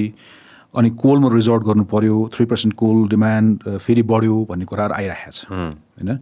अब यसमा त्यही भएर यो गाह्रो छ के यो। तर एटलिस्ट कमसेकम यी देशहरूले यो ठुलो चुनौती हो हामीले पनि यसमा सकेसम्म गर्छौँ भन्ने कुरा। तर अगेन यसमा पनि तपाईँको कुरा गरेकै ठुलो कुरा भयो ठुलो कुरा हो। अनि फेरि तर चाहिँ उनीहरूले के थप्छन् भन्दाखेरि खास गरी इन्डिया अथवा अन्य देशहरूले चाहिँ यसमा चाहिँ हामी गर्न तयार छौँ तर यो मेस चाहिँ अधिकतम वेस्टर्न कन्ट्रिजले बढी क्रिएट गरिदिया हुनाले त्यो फाइनेन्सियल सपोर्ट हामीलाई चाहियो। त्यो जे गर्नुपर्ने हो टेक्नोलोजिकल नो हाउदेखि लिएर टेक्नोलोजिकल सपोर्ट फाइनेन्स सबै चाहियो भन्ने कुरा जुन चाहिँ अब धेरै कम पैसा नदिएको भन्ने कुरा छ कि त्यसमा अब हाम्रो देशको इन्ट्रेस्ट के हो हाम्रो एजेन्डा के हो भन्ने कुरा म तपाईँले मलाई सोध्नुभयो भने म तपाईँलाई भनिदिन्छु नेपालको कुरा गर्नुभयो नेपालको स्योर 100% हामी कहाँ छौँ त where do we stand SAARC nations मात्र होइन इन द वर्ल्ड अब यस्तो छ हेर्नुहोस् अघि तपाईँलाई मैले जे कुरा भने नि यो 1.5 को टार्गेट मिट हुन्छ कि हुँदैन हैन अब देशहरूले हामी एउटा पनि अब नयाँ चाहिँ फसल फ्युल लाइसेन्सिङ नदिने भन्दै पनि दिएको कन्टेक्स्टमा 1.5 को टार्गेट मिट हुन्छ कि हुँदैन त 2030 सम्म म त्यसलाई सीमित राख्न मिल्छ कि मिल्दैन भन्ने कुरामा प्राय इन्डिकेटर्सहरूले त्यो अब असम्भव प्राय देखिँदैछ त्यो टार्गेट हैन त्यसको अर्थ के हो त भन्दाखेरि त्यो टेम्परेचर राइज 1.5 भन्दा बढी बढ्यो अब अहिलेको अनुसार हेर्ने हो भने त हेर्नुहोस् मैले तपाईँलाई अघि जुन देखाएँ नि 2030 सम्म 40% घटाउनु पर्नेमा अहिले उल्टै 11% 12% बढेको देखिया छ भने त्यो ट्र्याकमा छौँ भने त्यसको अर्थ साधारण विश्लेषण के हो त भन्दाखेरि यो तापक्रम बढ्दै जान्छ र जुन डिजास्टर्सहरू हामीले देखिराखेका छौँ त्यसको फ्रिक्वेन्सी र इन्टेन्सिटी बढ्दै जान्छ अगेन सरप्राइजेसहरू बढ्दै जान्छ भन्ने कुरा हो होइन त्यो सरप्राइजेसहरू हाम्रो कन्टेक्स्टमा के हो त भन्ने कुराको एक प्रकारको नलेज एक प्रकारको इन्फर्मेसन फरवर्ड लुकिङ भन्ने कुराहरू हुनुपर्ने नम्बर 1 होइन र त्यसमा अब हामीले जुन इभिजहरू युज गरेर होइन हाइड्रो पावर युज गरेर हाम्रो अहिलेको जति एमिसन हो त्यो पनि हामीले काट्न सक्यौँ भने राम्रो हो नेपालले 2045 सम्ममा हामी नेट जिरोमा जान्छौँ भनेर घोषणा गरिसकेका छ अब त्यो हेर्न बाँकी छ के हो भन्ने कुरा होइन तर मेन कुरा के त भन्दाखेरि हेर्नुहोस् यो कार्बन कटौती गर्ने कुरा भनेको त्यसलाई हामी हाम्रो यो क्लाइमेट चेन्जको दुनियाँमा मिटिगेसन भन्छौँ त्यसलाई त्यो मिटिगेसन भनेको अब प्रायः ठुलो खेलाडीहरूको धेरै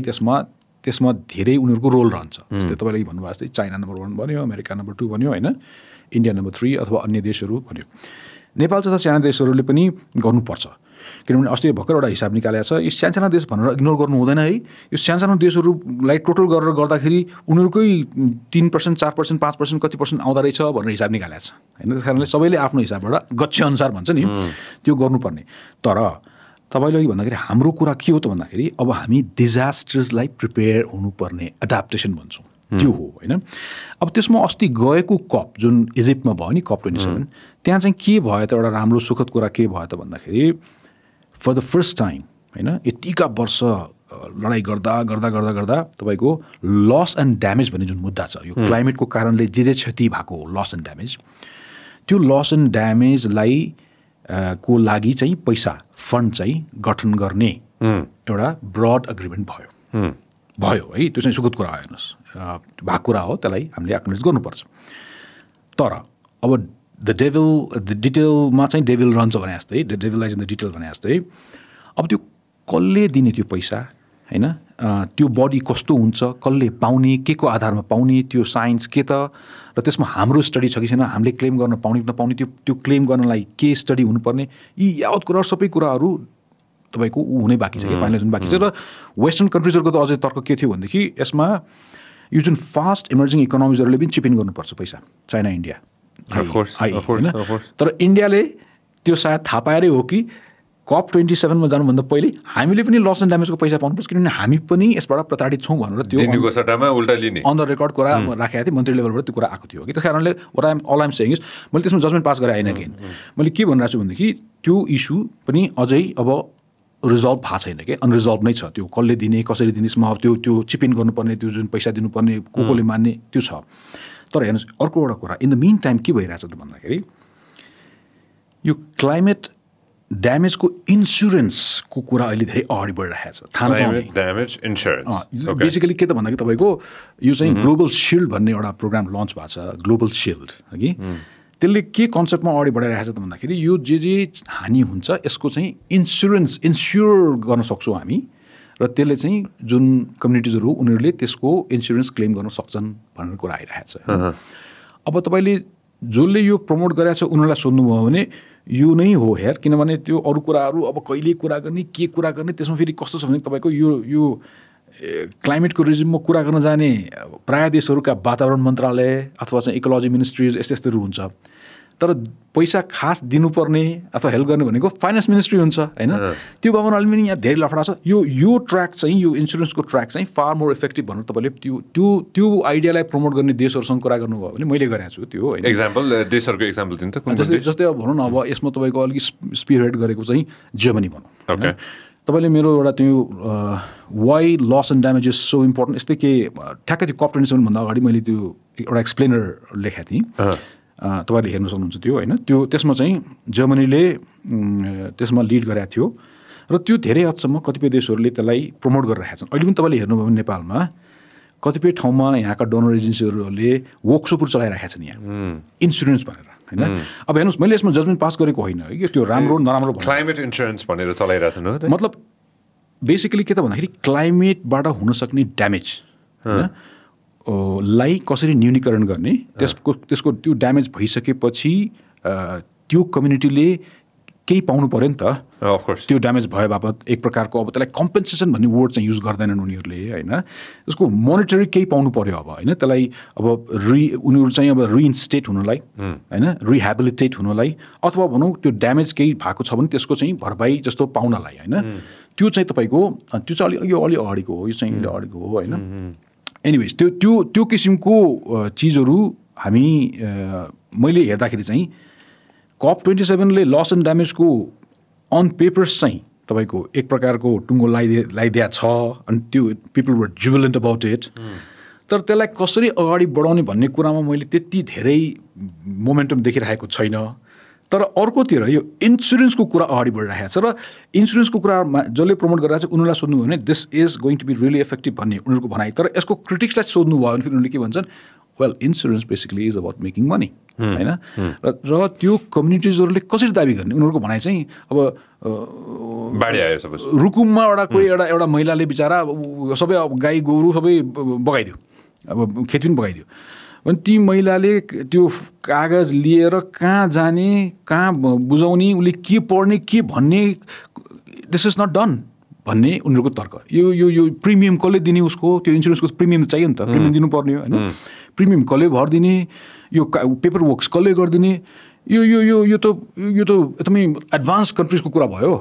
हाम्रो जस्तो चाहिँ होइन विकटका ठाउँका मान्छेहरूलाई दिस डजन्ट वर्क भन्ने क्रिटिक्सहरूको भनाइ है कि तर मैले हेर्दाखेरि चाहिँ त्यो लस एन्ड ड्यामेज जुन जुबिलेन्ट भएको थियो हामी त्यो पेपर वर्क्सभन्दा अगाडि खासै अगाडि नबढेको तर इन्सुरेन्सको कुरा चाहिँ ठाउँ ठाउँमा चाहिँ वर्कसपहरू म गाउँ जिल्लामा मैले देखिरहेको छु यो भइरहेको छ कि so it remains it could be a good news. I don't know. I'm not is it good or great or bad? That's what I'm saying. It remains to be seen. I'm just giving you a picture. That's where we are. And I was basically answering your question. Your broader agenda, disaster बढ्दै नै जान्छ अब त्यो disaster बढ्दै जाने क्रममा हामी कहाँ छौँ त हामीले के गर्न सक्छौँ मैले त्यो तपाईँलाई ब्रड पिक्चर देखाइदिएको डिजास्टरकै सम्बन्धमा मैले एउटा पिस गरेको थिएँ होइन हामीले एउटा स्पेसल एउटा पडकास्ट गरेका थियौँ जहाँ चाहिँ नेपाल आर्मीबाट चाहिँ ब्रिगेडियर जेनरल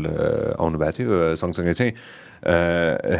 एनस्याटबाट पनि the head of NSET was here होइन अनि हामीले अफकोर्स टर्कीमा जे भयो टर्की सिरिया भनौँ न होइन त्यहाँ जे भयो त्यस पश्चात चाहिँ अर्थक्वेक सेन्ट्रिक चाहिँ मैले गरेको थिएँ होइन अफकोर्स अलिकति अरू डिजास्टरमा पनि हामीले टच बेस चाहिँ गरेका थियौँ होइन मेरो पोइन्ट अफ भ्यू चाहिँ के थियो भन्दाखेरि चाहिँ हामी कतिको रेडी छौँ डिजास्टर त हुन्छ अब हजुरले भनेपछि more disasters are coming in a probably faster pace अब त छिटोभन्दा छिटो डिजास्टर आउँछ होला होइन डिजास्टरको नामै लिनु पऱ्यो भने एक्ट अफ गडलाई असाइड राखेर एक्ट अफ अर्थक्वेकलाई चाहिँ most probably act of god भन्छन् जस्तो मलाई लाग्छ if I am not mistaken होइन दैवी प्रकोप भन्छ नि हो होइन सो त्यो बाहेक चाहिँ अरू जुन नेचुरल डिजास्टर्सहरू हुन्छन् अब त्यो धेरै हुन्छ होला त्यसमै होइन सो त्यो अब हुनेवालै छ होइन सो हामीले चाहिँ त्यो भइसकेपछि चाहिँ how are we going to tackle that गभर्मेन्टको साइडबाट अथवा नन गभर्मेन्ट अर्गनाइजेसनको साइडबाट होइन हामी चाहिँ कतिको रेडी छौँ भनेर चाहिँ अब बारम्बार मैले यसो बुझ्दाखेरि चाहिँ मैले झन् धेरै एपिसोडहरू चाहिँ गर्नुपर्छ जस्तो मलाई लागिरहेछ हो हेर्नुहोस् अब यसमा दुईवटा कुरा है डिजास्टरलाई कसरी हामीले बुझ्नुपर्छ भनेदेखि एउटा चाहिँ झ्वाममा आएर हानिदिने डिजास्टर भयो होइन जस्तै अब बाढी एक्कासी आयो होइन खरे आयो अथवा पहिरो भन्यौँ यद्यपि अब अगेन त्यसमा अब तपाईँले यदि स्टडी गर्नुभयो भने थाहा हुन्छ भन्छ है धेरै कुराहरू थाहा हुन्छ कति कुराहरू थाहा हुँदैन जस्तै त्यो भएको थाहा नहुने भावनाले नै एडभान्स कन्ट्रिजमा पनि डिजास्टर जस्तो भएको छ नि त, मान्छेहरूले ज्यान गुमाछन्। अब तपाईँको हेर्नुहोस् अस्ति भर्खर फ्रान्समा के भयो, इटलीमा त्यो एप्समा एउटा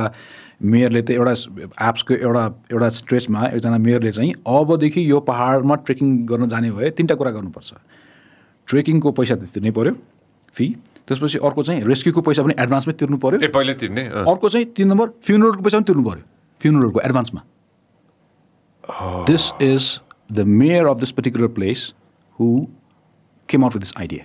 र यो यतिकै मजाकमा आएको होइन नि त, किनभने जे भयो त्यहाँ मानिसहरू मरे अस्ति भर्खरै होइन।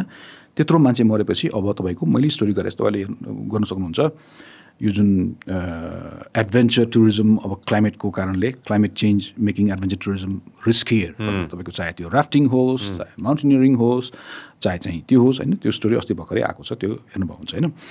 त्यस कारणले त्यो कन्टेक्स्टमा एउटा चाहिँ त्यो झम्मा आएर हान्ने डिजास्टर के हो, खास गरी क्लाइमेटको कन्टेक्स्टमा त्यो चाहिँ बुझ्नु पऱ्यो। तर अर्को एउटा त्यतिकै इम्पोर्टेन्ट बुझ्नुपर्ने कुरा जुन चाहिँ प्रायः इग्नोर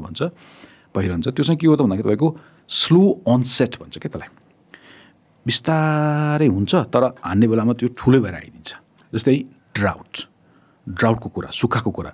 थाहा नपाउँदो पाराले त्यो भइराखेको हुन्छ, मान्छेहरूले धेरै ध्यान दिइराखेको हुँदैन होइन। तर जब त्यो म्याक्सिमम एउटा पोइन्टमा पुग्छ नि, अनि त्यसपछि त्यसको इम्प्याक्ट हामी देख्छौँ होइन। त्यो स्लो अनसेट चिजहरू पनि क्लाइमेटको कन्टेक्स्टमा त्यत्तिकै डेन्जरस रिस्की कुरा हो। त्यसको पनि तपाईँको इन्फर्मेसन म्यापिङ होइन आदि इत्यादिहरू हुनुपर्छ। त्यसमा पनि अब तपाईँको यो हाम्रो यो जुन यो तपाईँलाई भर्खर कुरामा सेक्युरिटी एजेन्सिजहरू अथवा जुन डिजास्टरमा काम गर्ने एजेन्सीहरू हो उनीहरूले पनि यसमा काम गर्नुपर्ने र यो लोकल लेभलसम्म जानुपर्छ कि। जस्तो तपाईँले अस्ति मैले यहाँ आउनुभन्दा अगाडि यो एउटा स्टोरी गरेर आएको थिएँ, तपाईँले त्यो अहिले देखाउनु भएको हुन्छ होइन। India China infrastructure race damaging Himalayas भनेर होइन। Just Google this is India China infrastructure race damaging the Himalayas भनेर होइन। फेरि मान्छेले एउटा कन्टेक्स्टमा चाहिँ दिनुभएको छ मलाई, हिमालयस रिजन भनेको इट्स पाकिस्तानमा पनि छ होइन, चाइनामा पनि छ, हाम्रोमा पनि छ, त्यो होल रेन्जै छ क्या होइन। सबैलाई बुझाउँदाखेरि यसले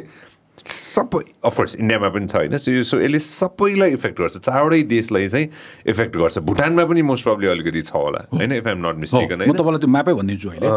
जस्तै अघिको कन्टेक्स्टमा तपाईँलाई थपिदिइहाल्छु है। जस्तो यो स्टोरी मैले गरेँ, त्यसको हेडलाइन देखाउनु त भाइ यो is India China race to build damaging the Himalayas भनेर होइन। यो स्टोरी चाहिँ हामीले गऱ्यौँ। यो किन गरेको त भन्दाखेरि जोशीमठमा अहिले जे भइरहेको छ, जोशीमठ भाँसिरहेको छ होइन।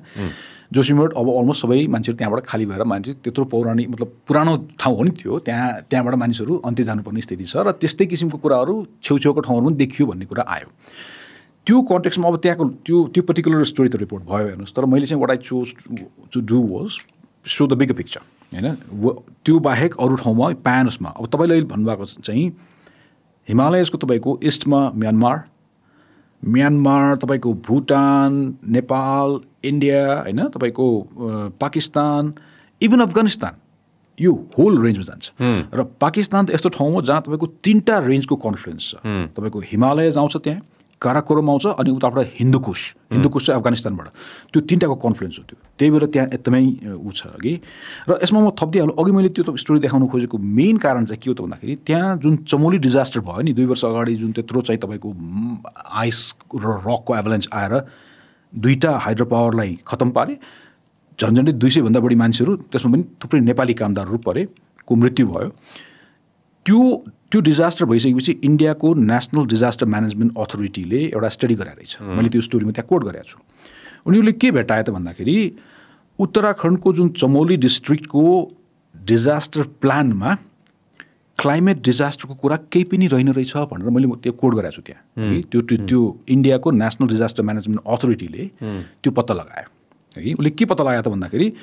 यो ठाउँमा यो डिस्ट्रिक्टमा काम त यहाँ भइरहेको छ नि त होइन, यहाँ यसरी हाइड्रो पावर बनिरहेको छ होइन, त्योभन्दा अब माथिबाट आएको हो त्यसरी होइन। त्यहाँ चाहिँ तपाईँको उनीहरूको डिस्ट्रिक्ट प्लानमा डिस्ट्रिक्ट डिजास्टर प्लान त छ, तर त्यो डिस्ट्रिक्ट डिजास्टर प्लानमा क्लाइमेटका कारणले के डिजास्टर हुनसक्छ भन्ने कुराको केही पनि त्यहाँ मेन्सन छैन रहेछ भन्ने कुरा इन्डियाको डिजास्टर म्यानेजमेन्ट अथोरिटीले नै देखाएको छ, जुन कुरा मैले यो स्टोरीमा देखाइदिएको छु। यो किसिमको लेसन्सहरू हाम्रो लागि पनि त्यत्तिकै इम्पोर्टेन्ट हो यो भन्दा भन्दै इन्डियाको जिडिपी कति छ आजको दिनमा हेरेर त कति ट्रिलियन पुगेछ हेरेर चाहिँ एकपल्ट इन्डियाको जिडिपी कति पुगेछ होइन जस्ट एउटा क्विक मान्छेहरूलाई एउटा जिस्ट मात्रै दिनु मन लाग्यो कि मलाई होइन जुन देश होइन अब 2021 मा 3.17 भनेपछि ल 4 ट्रिलियन छिटै पुग्छ होइन यति जिडिपी भएको देश हामी कहाँ छौँ हाम्रो प्रिपेयर्डनेस लेभल कहाँ छ होला त दाइ प्लिज मेक एउटा लेमन मेरो लिसनरलाई बुझाइदिनु त हेर्नुहोस् अब हामी कहाँ मैले तपाईँलाई भनिहालेँ म्यापिङको कुराहरू गर्नुहुन्छ भने रेकर्ड यो डकुमेन्ट्सहरू छ कि तर मैले तपाईँलाई अघि फेरि त्यही उसमा अडिटर जेनरलको रिपोर्टको पनि रेफरेन्स गरिदिएँ लेटेस्ट अस्ति भर्खर निस्केको महालेखा परीक्षकको रिपोर्टमा तपाईँको क्लाइमेट एडाप्टेसनको काम धेरै कम ठाउँमा भएको भनेर पत्ता लागेको धेरै कम ठाउँमा होइन उनीहरूले त्यो निकालेका छन् कि त्यस कारणले बटम लाइन चाहिँ अब कागजहरूमा देखिन्छ होइन तर प्रिपरेसनको हिसाबले हेर्ने हो भने त मानिसहरूले भन्छ अहिले क्लासिक इक्जाम्पल एमएलएमची भन्यो नि त होइन त्यत्रो तपाईँको नेसनल प्रोजेक्ट कति वर्षदेखि होइन 70s मा बनेको मास्टर प्लान हेर्नुहोस् त्यो अब अहिले आएर त्यहाँ त्यो किसिमको डिजास्टर हुन्छ भन्ने कुरा कसैले कल्पना पनि गरेको थिएन होला को तपाईँको स्टडी किन भएन होइन त्यो तपाईँको रकेट साइन्स थिएन है त्यो क्यास्केडिङ इभेन्ट हुन्छ भन्ने कुरा ठाउँ ठाउँमा भइराखेको थियो र त्यहाँ त्यो किसिमको रिस्क छ भन्ने कुरा धेरै एक्सपर्ट्सलाई त्यो मतलब थाहा थियो कि अथवा उनीहरूले भन्न सक्थे कि यो प्रोक्सिमिटी हेर्नुहोस् हिमाल त्यहीँ छ पहाड त्यहीँ छ होइन त्यहाँ अब कतिवटा ग्लेसियर्स छन् त्यसपछि के हुन्छ कुन खोला छ त्यस कारणले यी सबै चिजहरूको कन्टेक्स्टमा हामीले विकास अथवा कामहरू गरिराखेका छौँ कि छैनौँ भन्ने कुरा हो होइन अब त्यही नभएको हुनाले नै अघि मैले तपाईँलाई भने नि ती सिनियर ब्युरोक्राटले खै सरकारलाई क्लाइमेट चेन्जको बारेमा बुझाउन सकिएन भन्ने फ्रस्ट्रेसन र अर्कोतिर सरकारका वरिष्ठ एकजना मन्त्रीले चाहिँ खै ढुङ्गा गिटी बालुवा लिनै पाइएन विकासै गर्न पाइएन भन्ने किसिमको कुरा मेरो रिसर्च कम भयो होला यसमा होइन म हजुरलाई सोधिहाल्छु होइन अनि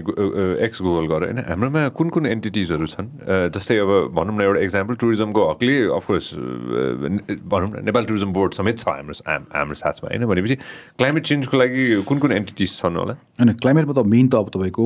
इन्टरनेसनल भने होइन फेरि मैले होइन विदेशीले आएर यहाँ बनाएको त कुरै गर्न खोजेन मैले क्लाइमेटमा तपाईँको वन तथा वातावरण मन्त्रालय नै हो त्यसमा क्लाइमेट डिभिजनै छ क्लाइमेट डिभिजनै छ नि होइन क्लाइमेट डिभिजन छ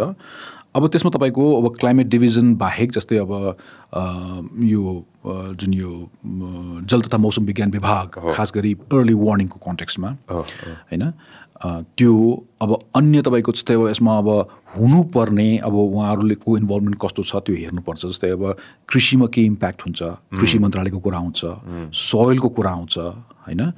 त्यस्तै मैले त तपाईँको अब के पनि हेर्ने गर्छु भनेदेखि यदि मिल्छ भने यसमा अब जस्तै डिपार्टमेन्ट अफ माइन्स होइन डिपार्टमेन्ट अफ माइन्सको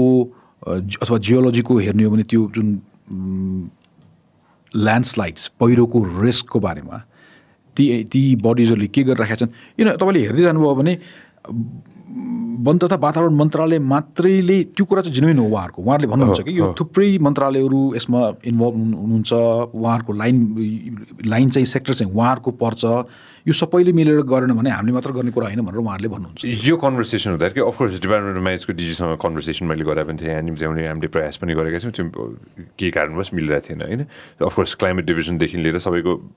म इन द नियर फ्युचर निम्त्याउँछु होइन म यो भन्दै मैले एउटा कुरा के रियलाइज गरेँ भन्दाखेरि एउटा नयाँ बडी हुनुपर्ने होइन र जुन बडी चाहिँ सबैसँग कन्भर्सेसन गरोस् एउटा नयाँ बडी फर इक्जाम्पल होइन जुन विदेशमा हुन्छ होला भन्छु है म I don't know you could said some light into it होइन जुन बडीले चाहिँ सबैसँग कार्यान्वयन गरोस् होइन र सबैको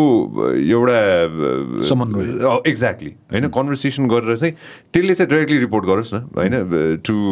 मेबी अब हायर लेभलमा होइन अब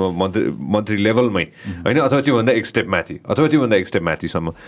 यस्तो विदेशमा के हुन्छ कस्तो खाले चेन अफ कमान्ड हुन्छ यहाँ पनि हेर्नुहोस् अब प्राइम मिनिस्टरको अफिसमा काउन्सिलहरू हुनुहुन्छ छ नभएको होइन है त्यो छ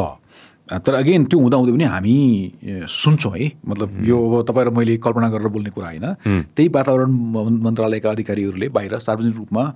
यो चाहिँ हामीले मात्र गर्ने कुरा होइन सबैले गर्नुपर्ने कुरा हो त्यही भएर किनभने क्वेसन त उहाँहरूले फेस गर्नुपर्छ नि त खै के भएको देखिएन यस्तो भएन उस्तो भएन भन्दाखेरि त्यो कुरा हामीले सुन्छौँ होइन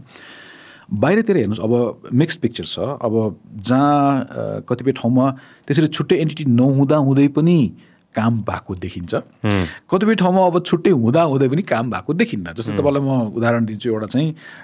पाकिस्तानको कुरा आउँछ बेला बेलामा पाकिस्तानमा क्लाइमेट चेन्ज मिनिस्ट्री नै छ क्लाइमेट चेन्ज मिनिस्ट्री भनेर छ मिनिस्ट्री छ अघि अब तर पाकिस्तानको क्लाइमेट चेन्ज मिनिस्ट्रीले के गर्यो त भनेर फेरि क्वेसन उठ्ने गर्छ खास गरी अब त्यो अस्तिको जुन त्यत्रो ठुलो बाढी आयो अनि त्यो कन्टेक्स्टमा के गरिरहेको छ भन्ने कुरा बेला बेलामा कुरा उठ्ने गर्छ कि त्यस कारणले अब त्यो कुरा के हो त मैले तपाईँलाई अघि सुरुमा भने नि मेन कुरा के हो त भन्दाखेरि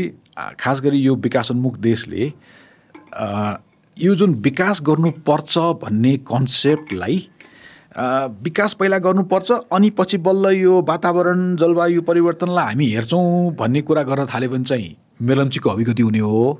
स्ट्रेट फरवर्ड कुरा हेर्नुहोस् है यो रकेट साइन्स होइन यो सबै ठाउँमा देखिया छ जहाँ जहाँ यो यसरी गरिया छैन त्यही भएर उनीहरूले यो फेरि डोनर्सबाटै आएको शब्द हो क्लाइमेट प्रुफिङ भन्छ अब उनीहरूले कतिको क्लाइमेट प्रुफिङ गर्न सके त्यो आफ्नो ठाउँमा छ तर गर्नुपर्ने चाहिँ अब क्लाइमेट प्रुफिङ अब 100% प्रुफिङ होला नहोला त्यो आफ्नो ठाउँमा छ तर तपाईँ जे गर्दै हुनुहुन्छ त्यसलाई क्लाइमेटसँगको कन्टेक्टलाई क्लाइमेटलाई फ्याक्टर इन नगरिकन गर्नुभयो भने त्यो तपाईँको छिटै नै जान्छ होइन त्यो कुरा हो च्यालेन्ज त्यो सो होइन अहिले जुन जुन मिनिस्ट्रीहरू छन् होइन जुन जुन निकायहरू छन् त्यो छँदैछ अब अर्को नयाँ बनाएर पनि त्यो अब त्यो रकेट साइन्स नहुन सक्छ भनेर चाहिँ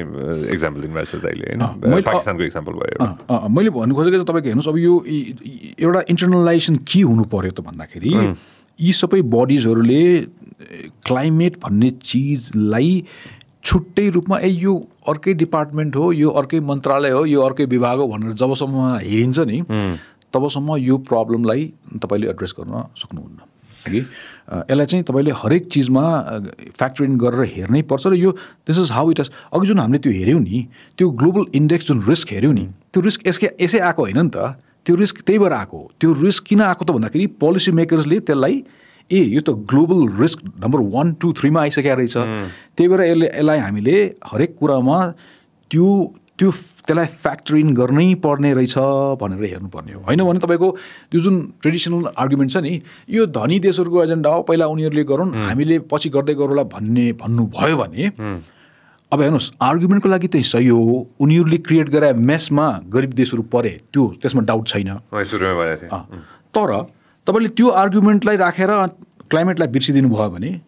तपाईँ झन् प्रताडित हुनुहुन्छ अथवा जनता झन् प्रताडित हुन्छन् किनभने उनीहरूले बल्ल बल्ल बनाएको त्यो बाटो अथवा बल्ल बल्ल बनाएको बस्ती वाट एभर होइन त्यो नै रिस्कमा छ नि त तपाईँले त्यसलाई अब मैले पहिला बाटो बनाउँछु भनेको थिएँ हाम्रो प्रायोरिटी यही हो त्यही भएर गयो त गयो भनेर can you be so irresponsible म जहिले पनि के अब अफकोर्स प्रधानमन्त्री नै बस्नु भएको छ होइन यो कुर्सीमा होइन अनि मैले रेगुलर रूपमा कि होइन स्पेसली पोलिसी मेकर्स आउँदाखेरि कि होइन रोड म्याप बनाइदिनुहोस् ब्लु प्रिन्ट बनाइदिनुहोस् छ भने त्यसलाई फेरि खोजेर निकाल्नुहोस् आफू रहे पनि नरहे पनि पावरमा यो चाहिँ होस् है अर्को व्यक्ति आउँदाखेरि पनि होइन यो होस् अफकोर्स अब पोलिटिक्सको त्यही नै इन्ट्रेस्टिङ कुरा हो जस्तो लाग्छ मलाई होइन नयाँ व्यक्ति आउने बित्तिकै चाहिँ पुरानोको चाहिँ ठ्याक्क त्यो फाइलै अब साइड लगाइदिइहाल्ने होइन तर this is for the next generation मेरो सन्तान होइन मेरो अब त कतिजनाहरूको त अब त हजुरबा नै भइसक्नु भएको छ होला होइन यो मेरो नाति पनातिको लागि हो त्यसपछिको जेनेरेसनको लागि हो भनेर सोचिदियो भने चाहिँ राम्रो हुन्छ होला स्पेसली क्लाइमेटको कन्टेक्स्टमा होइन हो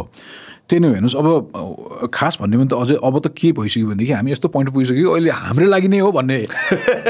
भन्नुपर्ने चाहिँ खासमा अब पछिको जेनेरेसनलाई हो त्यो हुनलाई पनि हो तर अहिले नै अब जुन त्यो सरप्राइज भने नि मैले हेर्नुहोस् अब मैले यो कसैलाई प्यानिक गर्नु खोजेको होइन है प्यानिक गर्नु खोजेको होइन तर समस्या के हो त भन्दाखेरि तपाईँले इमेजिन गर्नुहोस् वेस्टर्न वर्ल्डमा जहाँ चाहिँ अचानक त्यसरी ड्राउटले त्यस्तो रूप लिन्छ त्राइमाममा चाहिन्छ पानी जहाजहरू अगाडि बढ्न सक्दैनन् तपाईँको अस्ति भर्खरै के गरिदियो भनेदेखि एउटा रिपोर्ट निस्किएको छ पानी जहाजहरू चाहिँ डेलिभरी अब उनीहरूको पनि त रुट हुन्छ नि त सिपिङ रुट हुन्छ त्यो सिपिङ रुटबाट डेलिभर गर्नुपर्ने तपाईँको अत्यावश्यक सामग्रीहरू हुन्छ त्यो पानी जहाज अगाडि बढ्नै सकेन किन त भन्दाखेरि त्यो पानीको सतह यति सुक्यो त्यो पानी सुक्या हुनाले जहाज अगाडि बढ्न सकेन होइन अड्केर बस्यो स्ट्रान्डेड होइन त्यो स्थिति चाहिँ वेस्टर्न वर्ल्डले अहिले फेस गर्नु परिरहेको छ अस्तिको ड्राउटमा तपाईँको कतिजना मान्छे मरे कति वाइल्ड फायर्स भयो होइन कति नदीहरू सुके र साइन्टिस्टहरू दे वर फ्लमक्स्ड होइन 3 महिनामा यस्तो विकराल भनेर होइन त्यो कन्टेक्स्टमा चाहिँ मलाई के लाग्छ भनेदेखि तपाईँको हाम्रो लागि त हामी प्यानिक हुने होइन होइन अब तर स्थिति जटिल छ क्या र यो सरप्राइजेसहरू के आउने हो थाहा छैन तर कमसेकम हामीले थाहा पाएको चिज जे देखिया छ जे देखाइया छ त्यसलाई चाहिँ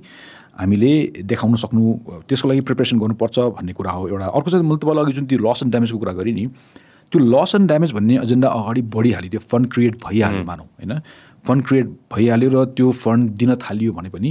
त्यसको पनि केही आधारहरू चाहिन्छ कि जस्तै फर इक्जाम्पल एउटा बेसिक कुरा नेपालकै कन्टेक्स्टमा पनि अथवा नेपाल जस्ता विकासोन्मुख भनौँ न अब अल्प विकसित विकासोन्मुख देशहरूको कन्टेक्स्टमा चाहिँ त्यो तपाईँको साइन्स के हो त तपाईँले के को आधारमा यो क्लाइमेटको इम्प्याक्ट भएर यो भएको भनेर देखाउनु प्रुभ गर्न सक्नुहुन्छ भन्ने कुरा आउँछ क्वेसन आउँछ त्यसलाई हामी चाहिँ एट्रिब्युसन साइन्स भन्छौँ त्यो एट्रिब्युसन साइन्स कति अगाडि बढाएको छ त यहाँ त्यो बारेमा कति काम भएको छ भन्ने कुराहरू एकाडेमिकले पनि त्यहाँ अब काम गर्नु पऱ्यो त्यसमा हेर्नुहोस् त्यही भएर मैले भनेको कि यो साइन्स म्यानेजमेन्ट लिगल कुराहरू यी सबै चाहिँ यसमा अब लाग्नुपर्ने छ होइन यो लागेर अनि अगाडि बढ्ने हो नभए it's going to be very easy very difficult एउटा चाहिँ अर्को अब त्यो इन्सुरेन्सको कुरा गरेँ नि मैले तपाईँलाई अब त्यो पनि कसरी अगाडि बढ्छ र त्यसले चाहिँ अब हाम्रो कम्युनिटिजहरू कसरी लाभान्वित हुन्छन् अथवा हुँदैनन् त्यो पनि हामीले अब हेर्नुपर्ने छ कतिको इफेक्टिभ हुन्छ यस्तो कि नवीन होइन कन्भर्सेसन गर्दाखेरि कि नट जस्ट अब क्लाइमेट आज क्लाइमेटको कुरा हुँदैछ हिजो डिजास्टरको कुरा भयो त्यो दिन अगाडि अर्कैको कन्भर्सेसन भयो होइन मलाई एकदम राम्रो लर्निङ अपर्च्युनिटी हो लाग्छ कि होइन मेरो आफ्नै सो होइन it's such a fantastic learning opportunity होइन सँगसँगै अर्को एउटा डर भन्दिनँ म होइन भएकै छैन जस्तो पनि फिल हुन्छ कि मलाई होइन कति काम गर्न बाँकी छ कि जस्तै हुन्छ नि एउटा बच्चालाई होइन अब एक्जाम सकिन के अरे छुट्टी सकिन लाग्यो होइन दसैँ तिहारको छुट्टी सकिन लाग्यो अब भोलि स्कुल जानु छ होइन तर आज होमवर्कै गरेको छैन मैले सबै होमवर्क चाहिँ मैले थाँती राखेँ 1 महिनाभरिको केही पनि गरिनँ मैले र भोलि स्कुल जानु छ मलाई अब म कसरी यो होमवर्क चाहिँ आज रातभरिमा सकाउँ भन्ने त्यो एउटा फिलिङ चाहिँ मलाई किन आउँछ कि कति काम गर्न बाँकी छ जस्तो लाग्छ मलाई होइन please tell me I'm wrong न यो एब्सोल्युट राइट त्यो वरी त्यो जेन्युइन वरी हो त्यो वरी हुनुपर्छ नै तर कुरो के भनेदेखि तपाईँको अब वरी मात्र भएर बसेर पनि भएन होइन मैले अघि नै भनिहालेँ नि तपाईँको जुन साइन्सलाई हेरेर अनि त्यो अनुसारको प्रिपरेसन हो गर्नुपर्ने हो कि र let's not forget one thing यो इभल्भिङ साइन्स हो दिस इज इभल्भिङ अब हेर्नुहोस् अब कुरा गऱ्यो भने फेरि कहाँ के कुरा गरेको हो यो त हामी त अहिले त धेरै बेसिक कुरा पो गर्दैछौँ तिम्रो कहाँ कुरा गर्दैछौ भनेर हामीलाई कसैले हाम्रो होइन क्रिटिसाइज गर्छ भने मैले उहाँहरूलाई के भन्नुपर्ने हुन्छ भनेदेखि हेर्नुहोस् जुन कुराले हामीलाई हान्छ र हामीले थोरै होइन तपाईँको 10 सम्मको विकास हो भने हामीले 1 गर्न लाग्दाखेरि पनि त्यही 1लाई नै मेटाइदिन्छ भने हामीले त्यो बारेमा त चिन्ता गर्नु पऱ्यो नि र त्यसको लागि चाहिँ इन्फर्मेसन र खास गरी यो globally unfolding science globally unfolding politics पनि मैले तपाईँलाई अघि भने नि पोलिटिक्स हो हेर्नुहोस् तपाईँको जुन हामीले कुरा गऱ्यौँ होइन चुनावमा एउटा कमिटमेन्ट भएको थियो अहिले आएर यत्रो चाहिँ कन्ट्रोभर्सियल प्रोजेक्ट अगाडि बढ्यो होइन अब रसिया वार भयो त्यसलाई कारण देखाएर ग्यासको तपाईँको प्रोलिफरेसन हो कि तपाईँले हेर्नुभयो अहिले गुगल गर्नुभयो भने हेर्नुहुन्छ अस्ति COP27 मैले रिपोर्ट गरेको छु COP27 भनेर COP27मा यही 1.5लाई कसरी चाहिँ पाउन सकिन्छ अथवा चाहिँ यो समस्यालाई कसरी चाहिँ अब हामी कहाँ छौँ के गर्न सकिन्छ भनेर गर्नुपर्नेमा त्यो साइड लाइनमा के भएको रहेछ त भन्दाखेरि ग्यासको डिलहरू भइरहेको रहेछ अफ्रिकन देश र चाहिँ युरोपियन कन्ट्रिजहरू बिच ग्यास कसरी सिक्योर गर्ने तपाईँले त्यो गर्नुहोस् यो ग्यास ड्यास अफ्रिकन कन्ट्रिज होइन COP27 gas dash in COP27 यस्तै के लेखेको छु मैले होइन त्यो होइन मेरो नाम छ तपाईँले मेरो नाम टाइप गर्नुभयो भने gas dash in Africa gas dash in Africa gas dash in COP27 dash GSH है इन COP27 ओके देयर हो त्यही हो नोभेम्बरको रहेछ यो हैन हेर्नुहोस् अब यो डोन्ट ग्यास अफ्रिका भनेर यो मैले गर्दाखेरि यसमा के भेटाएँ त भन्दाखेरि तपाईँको हुनुपर्ने एजेन्डा चाहिँ तपाईँको यही 1.5 कसरी चाहिँ त्यसमा टेम्परेचर राइजलाई कन्ट्रोल गर्नु हुनुपर्ने थियो तर के भइरहेको रहेछ त भन्दाखेरि साइड लाइनमा चाहिँ अफ्रिकन कन्ट्रिजहरूसँग डिल भइरहेको छ झन् ग्यास कसरी लिने भनेर अब किनभने तपाईँको त्यही त्यो युक्रेनको पछि अब ग्यास सप्लाई अब म्यासिभली घट्यो अथवा चाहिँ त्यहाँ डेफिसिट भयो र अब त्यो सेक्योर गर्नलाई त्यो इन्फ्रास्ट्रक्चर पाइपलाइनहरू कहाँबाट लग्ने होइन तपाईँको यताबाट अब तपाईँको जस्तै कतिपय अफ्रिकन देशहरू अब यो एउटा जुन अहिले एलडिसीको चेयर छ लिस्ट डेभलप कन्ट्रिजको चेयर होइन हाम्रो what's that country called somewhere in Africa माथि उसमा इजिप्ट मोरोक्को लिबिया मोरोक्को होइन कस्तो ओमान ओमान त उता पर्यो अफ्रिकाकै Just open the content. It's okay. It's okay. It's okay. You have thousands of things in your mind. No. What is that? Kada top. Mathi north. Uda west तिर को. Sudan. No. West. That's east. Sudan is east. Okay. Somalia, Ethiopia. Map खोल्दिनु त भाइ Africa को map. Mauritania. Senegal. Okay, Senegal. Senegal. हैन अब सेनेगलमा तपाईको अब LDC को अहिलेको चेयर लिस्ट डेभलप कन्ट्रिजको चेयर सेनेगल हैन अब उसैको तपाईको पाइप यो ग्यास लाइन चाहिँ तपाईको कसरी चाहिँ पठाउने भनेर डिल भइरहेको छ हैन म्यासिभली यो किसिमको चीज छ के त्यही भएर अब यो सबै चीजलाई हामीले हेरेर त्यसको मतलब चाहिँ अब यो टार्गेट चाहिँ त्यसो भए खै भन्ने हिसाबले Just to understand, so Russia provides gas to Africa as well? No. What I'm saying here is what happened was the largest producer of gas is Russia. Was, हैन? Was कि is? अब अहिले पनि होला तर के भयो भने त्यो युक्रेन वार पछि त काट्दियो नि त सप्लाई हैन सो दोज कन्ट्रिज खास गरी European countries who relying on Russia they had to go for alternative हैन अल्टरनेटिभमा जाने भाव हुनाले अब जहाँ छ ग्यास ल्याउनु त पर्यो त्यहाँबाट ल्याउनु पर्यो भन्ने कुरा हो तर त्यहाँनिर कहाँ के फेरि तपाईँको के आर्गुमेन्ट हो भनेदेखि यो क्लाइमेट कन्टेक्समा कुरा चाहिँ के हो भन्दाखेरि त्यो क्राइसिस रसियाबाट ग्यास सप्लाई काटिएपछि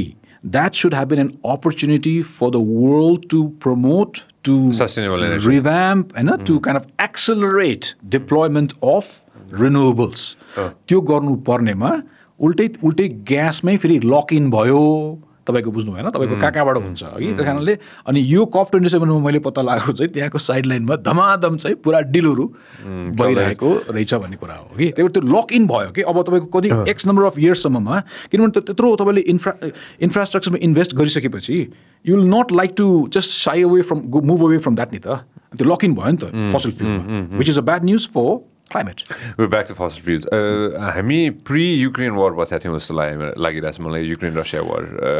कोभिड पछिको थियो होला होइन हाउ अब since you already in EU होइन how is EU handling the crisis right now मैले यसमा खासै धेरै पढेको चाहिँ छैन होइन अब of course EU has it's own set of problems when it comes to अब आजको दिनमा एनर्जीको हिसाबले होइन सो EUले चाहिँ कसरी म्यानेज गरिरहेछ त ग्यास हिट त सबै त्यहीँबाट आउने हो एनर्जी त सबै रसियाबाटै आउने हो वर्षौँदेखि होइन वाट्स ह्यापनिङ राइट नाउ अब हेर्नुहोस् त्यो देशहरू हेरिकन छ होइन कतिपयले चाहिँ अब जस्तै जर्मनीमा त कोलै फेरि रिभाइभ गर्नुपर्ने स्थिति एक्ज्याक्टली कोलको तपाईँले थाहा पाउनुभयो अब ग्रेटाले गएरै प्रोटेस्ट गर्नुपर्ने भयो त्यहाँ होइन देश हेरिकन छ सबै ठाउँमा लाइनियर सिचुएसन छैन कसैले अल्टरनेटिभ खोजिरहेका छन् कसैले आफ्नै केही रिजर्भ छ भने त्यो युज गर्ने भन्ने छ र कतिपय देशहरूमा to be fair on them उनीहरूले यो रिन्युएबल्सको डिप्लोयमेन्टलाई डेफिनेटली अग्रेसिभली अगाडि बढाइरहेका छन् so it's a mixed bag तर चिन्ता चाहिँ के हो त भन्दाखेरि यो ग्यास त्यही भएर यो ग्यास गागा भन्छु कि म ग्यास गागा तपाईँको कतिपय के भनिदियो त भन्दा कतिपय अथवा कतिपय एक्सपर्ट्सहरू भनौँ उहाँहरूले के भनिदियो भनेदेखि ग्यास खास चाहिँ कोल जस्तो नराम्रो होइन त्यस कारणले यो अहिलेको चाहिँ सङ्क्रमणकालीन होइन तपाईँको ट्रान्जिसनल चिज हुनसक्छ ग्यासले फेसिलिटेट गर्छ भन्ने कुरा आयो होइन तर साइन्टिस्टहरूको भनाइ चाहिँ के भनेदेखि ग्यास एक नम्बरमा ग्यास आफैमा कोइलाभन्दा डेफिनेटली कम इमिट गर्ने चिज हो तर त्यसबाट मिथेन अर्को पोटेन्ट ग्यास निस्किन्छ त्यो त्यो एकदमै डेन्जरस चिज हो नम्बर 1 नम्बर 2 जुन तपाईँलाई मैले अघि भने जुन लक इन अब यो तपाईँले इन्भेस्ट गरिसक्नु भयो होइन मिलियन्स बिलियन्स अफ डलर्स तपाईँको इन्फ्रास्ट्रक्चरमा इन्भेस्ट गरिसक्नु भयो भने के हुन्छ त भन्दाखेरि तपाईँले जुन एउटा इकोनोमीलाई हेरेर होइन एउटा फाइनेन्सियल एनालिसिस गरेर के गर्नुहुन्छ त यत्रो इन्भेस्ट भइसकेपछि let's use that for some time भन्ने त्यो लाइनमा जानुहुन्छ नि त त्यो लाइनमा गइसकेपछि के हुन्छ त भन्दाखेरि तपाईँको त्यसले चाहिँ तपाईँको ब्रडर जुन क्लाइमेटको जुन टार्गेट्स एजेन्डा छ त्यहाँ त्यसले चाहिँ डेन्ट गर्ने भयो होइन त्यो हो चिन्ता म ब्याट्रीमा आउँछु अहिले होइन if you hungry just let me know है प्रोटिन बार्समा आउँछु म होइन अफकोर्स ब्याट्रीमा म एकछिनमा आउँछु होइन ब्याट्रीको पनि आफ्नै संसार रहेछ होइन मैले टेस्लाको पनि पढिरहेको थिएँ र बिग चाइनिज अटोमेकर्सको पनि पढिरहेको थिएँ मैले होइन भेरियस किसिमको ब्याट्रिजहरू हुँदो रहेछ कुनै लङ रेन्जको कुनै सर्ट रेन्जको होइन तर त्यो ब्याट्री प्रड्युस गर्नलाई पनि जति हामीले आजको दिनमा the amount of energy that we use to even produce that battery is it worth it भन्ने पनि एउटा चाहिँ पिस मैले पढेको थिएँ होइन alright let's talk about battery what do you actually think of creating batteries like major players होइन म नामले अब of course there major players in the world creating batteries होइन र major countries as well creating batteries होइन is batteries really worth it ब्याट्रिजको यस्तो कुरा छ हेर्नुहोस् अब ब्याट्रिजले तपाईँले जेनेरेट गरेको एनर्जीलाई स्टोर गरेर राख्ने भा हुनाले त्यसको युटिलिटी छ त्यसको रेलेभेन्सको कुरा आएको हो होइन किनभने तपाईँले यो रिन्युएबल्सको कन्टेक्स्टमा अहिले पनि के प्रब्लम छ भनेदेखि जुन पिक आवर्समा हामी त्यही भएर पनि फसिल फ्युलमै जानुपर्ने अहिले पनि त्यो ब्याकअपको रूपमा युज गर्न पर्ने कारण चाहिँ के त भन्दाखेरि रिन्युएबल्स अहिले पनि तपाईँको उसले उसको पिक टाइम घामको पिक टाइम विन्डको पिक टाइममा चाहिँ उसले दिने अरू टाइममा चाहिँ त्यसलाई ब्याट्रीमा लगेर स्टोर गरेर राख्ने जुन टेक्नोलोजी छ त्यो पनि अहिले पनि स्ट्रगलिङ फेजमै छ त्यति धेरै अगाडि बढिसकेको छैन नम्बर 1 हगि नम्बर 2 तपाईँको ब्याट्रीमा यदि भोलि गएर टेक्नोलोजीले तपाईँको त्यो ब्रेक थ्रु गर्यो भने पनि कन्सर्न चाहिँ के छ भन्दाखेरि त्यो चाहिने जुन र मटेरियल हो नि ब्याट्रिज बनाउनलाई त्यही भएर मैले तपाईँलाई अघि त्यो डिप सी माइनिङको कुरा गरेँ नि त्यो डिप सी माइनिङ त्यही भएर पनि त्यो कुरा आइराखेको छ कि त्यहाँ छ त्यो दोज मटेरियल्स हामी त्यहाँबाट ल्याउँछौँ र बनाउँछौँ भन्ने त्यो चाहिँ एउटा कुरा त्यो एउटा पाटो त्यो र अगेन फेरि हेर्नुहोस् अब अर्को कुरा हामीले के बुझ्नु हुँदैन भनेदेखि भुल्नु हुँदैन भनेदेखि यो होल चिजमा हामी चाहिँ एकदमै तपाईँहरू मैले अहिले एकदमै रिलिजियसली यो समस्या छ यसलाई समाधान गर्नुपर्छ हामी निकै चिन्तित भएर कुरा गरिरहेको छौँ तर हेर्नुहोस् जियो पोलिटिक्स भू राजनीति भन्ने के हुँदो रहेछ त भन्दाखेरि यो समस्यामा हामी कसरी पावरफुल बन्न सक्छौँ त्यो आयाम अर्को छ फेरि त्यस कारणले यो जुन रेयर अर्थ मटेरियल्सहरू माथिको अधिपत्य कसरी सेक्योर गर्ने कोले गर्ने भन्ने कुरामा त्यो अर्को गेम त्यहाँ सुरु भइसक्यो म त्यसबारेमा तपाईँलाई धेरै कुरा भन्न सक्दिनँ किनभने त्यो मलाई थाहा छैन थाहा नभएको कुरालाई मैले अनेस्टली भन्नुपर्छ तर मलाई के थाहा छ भनेदेखि त्यो भविष्यमा त्यो मटेरियल्सहरूको आवश्यकता एकदमै पर्छ अब भन्ने भा हुनाले त्यसमाथि जुन त्यो देशहरूको सर्वल्याइ बन्देज त्यो भयङ्करै चाहिँ अब बढ्या छ र त्यसबाटै त्यसलाई चाहिँ औजारको रूपमा प्रयोग गर्ने भन्ने कन्सर्नहरू हामीले एक्सपर्ट्सहरूबाट सुन्छौँ अब चिपमै थाहा भइसक्यो नि chip is a very simple example मैले यसमा डिटेलमा भन्नै परेन होइन धेरैजनाले बुझिसक्नु भएको छ होइन एउटा चिपमै बन्देज लगाइदिइसकेपछि त्यो धेरैजनाले बुझिसकेको कुरा हो होइन त्यस कारणले त्यो सेक्योर गर्नलाई कुरा छ हेर्नुहोस् अस्ति भर्खरै म एउटा कन्फरेन्समा मैले भाग लिइरहेको थिएँ त्यसमा अब एउटा ठुलो चाहिँ अब नाम अहिले नभनौँ होइन एउटा ठुलो फोनको म्यानुफ्याक्चरर को चाहिँ ठुलै मान्छेले आएर बोल्नु भएको थियो उहाँलाई के प्रश्न गरियो भनेदेखि तिमीहरूको यत्रो चाहिँ बजार छ हरेक भर्जन आइरहन्छ भर्जनका भर्जन आइरहन्छ बजारमा तर तिमीहरूले पोल्युट गरेर राखेको छस् तिमीहरूको चिजहरूले गर्दाखेरि यही तपाईँको माइनिङ गर्नुपर्ने दस्तरी गर्नुपर्ने यो कारणले भइरहेको छ तिमीहरूको बिजनेसले गर्दाखेरि बर्बाद भइरहेको छ प्लानेट भन्दाखेरि उहाँले के भन्नुभयो त भन्दाखेरि वी सेयर यो कन्सर्न हामी सबै त्यो बारेमा बुझ्छौँ तर प्रब्लम के छ मान्छेहरूले के सोच्छन् भन्दाखेरि यो सबै चिजलाई रिसाइकल गरेर हुन्छ भनेर सोच्छन् त्यस्तो हुँदैन रहेछ रिसाइकल गरेर हुँदैन रहेछ कतिपय चिजहरू सुरुबाट नै ल्याउनु पर्ने रहेछ त्यो चाहिँ ठुलो च्यालेन्ज छ हाम्रो लागि भनेर उहाँले त्यो स्वीकारोक्ति उहाँको भनौँ न एउटा प्रब्लम उहाँले सेयर गर्नुभयो कि त्यस कारणले यो चिजहरू हामीले अहिले कुरा गरे जस्तो सजिलो पनि छैन त्यहाँ धेरै कुराहरू जेलिया छ होइन त्यो they are all like interlinked तर अब कसरी यो अगाडि बढ्छ के गर्छ भन्ने कुरा अब हेर्नुहोस् यसको कुरा यो 12-27 कुरा भयो नि हाम्रो यो 12-27 कुरामा अहिले संसारको एउटा इन्टेलेक्चुअल क्वार्टर कतितिर अगाडि बढिरहेको छ त भन्दाखेरि डिग्रोथ भन्छ। अब हामी ग्रोथको कुरा गरेर सक्दैनौँ, यो प्लानेटमा अब ग्रोथ गरेर सम्भव छैन। यो जुन ग्रोथको फिलोसफी हो त्यसै कारणले यो समस्यामा आज छौँ। इन्फिनिट ग्रोथ भन्ने कुरा इकोनोमिक्सले यदि पढायो भने त्यो चाहिँ सुसाइडल हो। त्यही भएर डिग्रोथ, यो ग्रोथ भन्ने कुरा नै छोड्नुपर्छ हामीले। जबसम्म ग्रोथको हामी पछि लाग्छौँ तबसम्म यो क्राइसिसले हामीलाई छोड्नेवाला छैन, उल्टै हाम्रो यो क्राइसिसले हामीलाई खानेवाला छ भन्ने त्यो किसिमको कुरा पनि, त्यो न्यारेटिभ पनि एक हदले कता न कतै सुरु भएको छ। तर अब त्यो अहिले कतै छ। म क्विकली है म ठ्याक्कै टु द पोइन्टमा आउँछु है एउटा है न्युक्लियरमा चाहिँ हामीले के छ आजको दिनमा जस्तै just to make everybody understand from whatever I know होइन विदेशमा ठुल्ठुलो वेस्टर्न नेसन्सहरूमा इलेक्ट्रिसिटीको लागि न्युक्लियर एनर्जी युज गरिन्छ होइन। सिप्सहरूमा न्युक्लियर एनर्जी युज गरिन्छ, कुनै न कुनै दिन यस्तो दिन आउला सबमरिन्समा न्युक्लियर एनर्जी युज गरिन्छ होइन। त्यही न्युक्लियरकै कारण submarines can stay under water for such a long time, the navies can run their के अरे aircraft carriers for such a long time होइन। सो अब डेभलपिङ नेसन्सहरू अथवा भनौँ न फास्ट डेभलपिङ नेसन्सहरूलाई पनि न्युक्लियर एनर्जी दिने बेला भएको होइन र कि अब त्यो कसरी भेटिङ हुँदो रहेछ कि जस्ट टु अन्डरस्ट्यान्ड। यस्तो छ हेर्नुहोस्, अब तपाईँले भने जस्तै फास्ट डेभलपिङ कन्ट्रिजहरूमा पनि न्युक्लियर पावर त अब बिस्तारै बिस्तारै हामी देख्दै थालेछौँ। जहाँ अब कुनै अब कन्फ्लिक्टमा पर्या देश छ, जस्तै इरानको कुरा छ, त्यो छुट्टै कुरा हो होइन भने जस्तै चाइना, इन्डिया होइन, उनीहरूको न्युक्लियर पावर त छ नि त। अब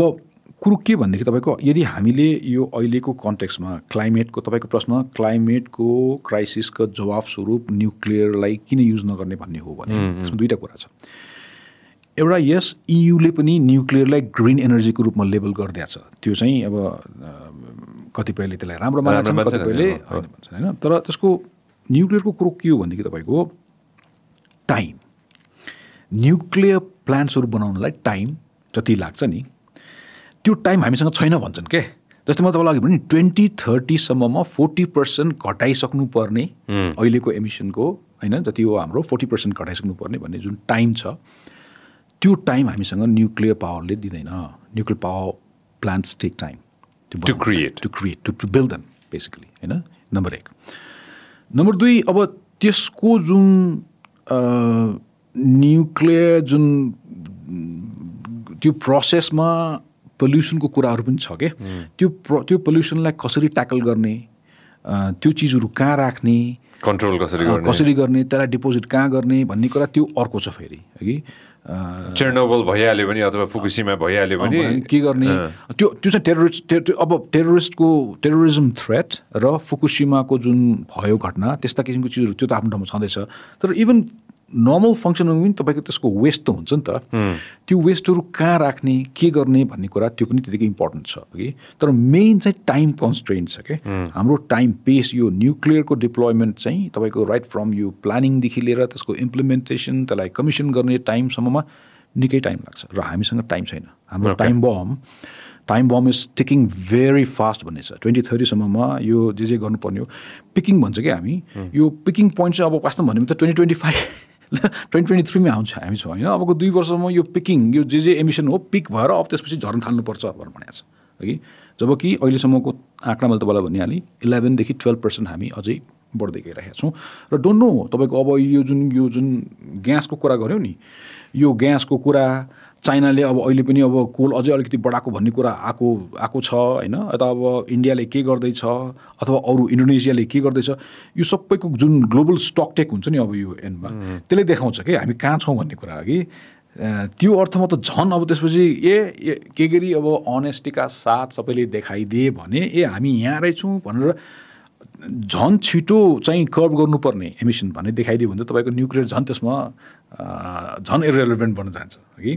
अब होइन, हामीसँग टाइम छ, टाइम पायौँ, लङ रेन्जको कुरा हो भने चाहिँ डेफिनेटली त्यसमा अब न्युक्लियरको कुराहरू आउँछ। अब त्यसमा तपाईँको चाहिँ त्यो न्युक्लियर पावरलाई मिलिट्री युजमा अथवा आर्म्स र वेपन्सको रूपमा त्यो चाहिँ अर्कै कुरा हो फेरि होइन मैले आर्म्स एन्ड वेपन्सकोमा गएकै थिएन होइन I'm just talking about providing energy होइन एनर्जीको हिसाबले होइन त्यसलाई पनि एक्सप्लोर गर्न सक्यो भने जस्तै नेपालमा चाहिँ हाइड्रोजन एक्सप्लोर भइरहेको रहेछ होइन हामीले right in the beginning of this so होइन मैले सुरुमै चाहिँ फर्स्ट फ्यु एपिसोड्समै मैले चाहिँ ग्रिन हाइड्रोजन केयुले गरिरहेको थियो ग्रिन हाइड्रोजनबाट चाहिँ हामीले डाक्टर साहबलाई बोलाएको पनि थियौँ होइन र आजको दिनमा अब प्रधानमन्त्रीले नै होइन ग्रिन हाइड्रोजन चाहिँ अब आई वान्ट टु ड्राइभ के अरे ग्रिन हाइड्रोजन कार भनेर भनिसकेपछि 4 महिनामै चाहिँ हामीले चाहिँ बनाउन सक्छौँ हाम्रो क्षमता छ भन्ने एउटा कन्भर्सेसन सुरु भएको थियो होइन हाइड्रोजन भाइबल प्लानेटलाई है फेरि हाइड्रोजन अब यस्तो छ हेर्नुहोस् हाइड्रोजनमा पनि अब blue hydrogen grey hydrogen green हाइड्रोजनको कुराहरू छ अब डेफिनेटली एकदमै प्रमिसिङ चिजको रूपमा अगाडि आएको छ यो हाइड्रोजन तर त्यहाँ पनि कुरो के छ भनेदेखि हेर्नुहोस् अगेन त्यो क्रिएट गर्नलाई पनि तपाईँलाई अहिले त्यो क्रिएट गर्नलाई तपाईँलाई त्यो क्रिएट गर्नलाई अहिले त्यो क्रिएट गर्नलाई पनि फेरि एनर्जी चाहिन्छ क्या you need energy to do that create more energy अघि बुझ्नु भएन अब त्यो छ कि छैन भन्ने कुरा हो त्यो एनर्जी तपाईँसँग छ कि छैन त्यो एनर्जी छ भने यस भन्ने कुरा तर again I would like to जस्ट remind our self here that यो सबै चाहिँ कस्तो हुन्छ भनेदेखि तपाईँको अहिले एज इजको सिचुएसनमा हामी कुरा गरिरहेका छौँ होइन यु नेभर नो एक हप्तामा तपाईँको ठुलो ब्रेक थ्रु भयो भने फेरि मैले अहिले जे भन्दैछु नि यहाँ अहिले जुन एनर्जी बढी चाहिँदो रहेछ त्यही गर्नलाई पनि एनर्जी चाहिन्छ भन्ने त्यो सिचुएसनमा सायद चेन्ज आउन सक्छ फेरि होइन इट इज ह्यापनिङ त्यही भएर अब यो प्रायः अमेरिकन प्रेसले तपाईँको जन केरीलाई ग्रिल गर्ने गर्छ क्या you keep on talking about all this thing के हो कसरी हुन्छ अमेरिकाले कसरी चाहिँ आफ्नो टार्गेट्सहरू मिट गर्छ भनेर भन्दाखेरि एउटा पोइन्टमा निकै क्रिटिसाइज भएको थियो भविष्यमा चाहिँ हाम्रो टेक्नोलोजी हुनेछन् ती technology will take care of all this भनेर अनि त्यसपछि के आयो प्रेस भन्दा wow you talking about technology that doesn't even exist now भन्ने कुरा आयो होइन तर अब ठिक छ क्रिटिसाइज गर्न सकिन्छ हेर्नुहोस् त्यो अघि एक्जिस्टिङ नभएको टेक्नोलोजीलाई आधार मानेर कुरा गरिँदैछ त्यो आशाको पुल बनाइदिएछ भन्ने कुरा तर कुरो के पनि हो भनेदेखि टेक्नोलोजीले तपाईँको त्यो किसिमको ब्रेक थ्रुजहरू प्रोग्रेसहरू पनि भइराखेको छ तर स्पिडको कुरा हो तपाईँलाई मैले अघि सुरुमा भने नि जुन अब यहाँनिर कुरा के आउँछ भन्दाखेरि होलिस्टिकली सबैजना बसेर यो समस्या छ यसलाई हामीले गर्नुपर्छ भनेर लागेर त्यो गऱ्यो भने एउटा कुरा हो तर आजको मितिमा आइएको चिफले के भन्दैछ भन्दाखेरि $1 तपाईँको है अघि मैले तपाईँलाई सुरु भने नि $1 चाहिँ फसल फ्युलमा जान्छ भने $8 तपाईँको रिन्युएबलमा जानुपर्ने खास स्थिति त्यस्तो छ जानुपर्ने हो तर $1 फसल फ्युलमा गइरहेको छ भने जस्ट 1.5 चाहिँ रिन्युएबल्समा गइरहेको छ त्यही भएर अब यो समस्या चाहिँ we are very very far away from our solution भनेर भने स्थिति हो क्या It's a very interesting place and an interesting time to be at जस्तो लाग्छ कि मलाई होइन किनभने यही समयमा एउटा देशले नयाँ सहर पनि बनाउँदैछ स्योर देश मैले अस्ति भर्खर हेर्दै थिएँ नियम भनेर सुन्नुभएको छ होइन Saudi Arabia is building a city called Neom होइन जस्ट गुगल गरेर त एक्सियो होइन सबैजनालाई देखाउन होइन बडो इन्ट्रेस्टिङ लागेको थियो अघि नै के अरे युएईमा ऊ हुनु लाग्छ भनेर भने होइन हजुरले के अरे अब कप युएईमा हुनु लाग्छ होइन त्यसबारे म तपाईँलाई एकछिनमा अलि देखाएरै कुरा गर्छु है मेरो स्टोरी एउटा छ डन मिडल इस्टमा चाहिँ व्यापक ग्रोथ भइरहेको हो कि यसलाई फेरि अब कसरी भनौँ म यसलाई होइन म यो टर्म ठ्याक्क म मिलाउनु खोजिरहेको छु नेपालीमा पनि अङ्ग्रेजीमा पनि मिलाउँछु म होइन मिडल इस्ट इङ्ग्लिसमै भन्छु म it looks like Middle East is gonna be the create future cities के होइन नियम भनेर चाहिँ छ यो होइन अब एक्स तल त नियम भनेर युट्युबमा भिडियो देखाउँदा म सबैजनालाई देखाउनु मन छ मलाई गरु युट्युब होइन अनि open the city open Neom city Saudi Arabia there you go होइन $500 बिलियन को चाहिँ यो एउटा नयाँ सहर होइन यो कसको यो ओके देयर यु गो कता छ यो भिडियो होइन यो त देयर यु गो होइन X go back Neom city ऊ भनेर गर त देयर यु गो त्यो तलको हो कि लाइन भनेर पनि रहेछ होइन त्योभन्दा okay I guess this is it होइन त्यो कस्तो हुन्छ भनेर चाहिँ एउटा भिडियो छ कि होइन यो पनि होइन देयर यु गो यो चाहिँ लाइन भनेर चाहिँ बनाउनु थालिसकेका रहेछन् यो चाहिँ यसरी सहर आउँछ अरे होइन अक्सगनदेखि लिएर अब यस्तो छ होइन म आफै छक्क परेको थिएँ कि अनि उनीहरूले बनाउन हुन्छ नि कति कुरा त okay most probably it's a concept होइन तर यो चाहिँ कन्सेप्ट होइन रहेछ देव अलरेडी स्टार्टेड फ्लोरमै गइसकेका रहेछन् कि so is this the future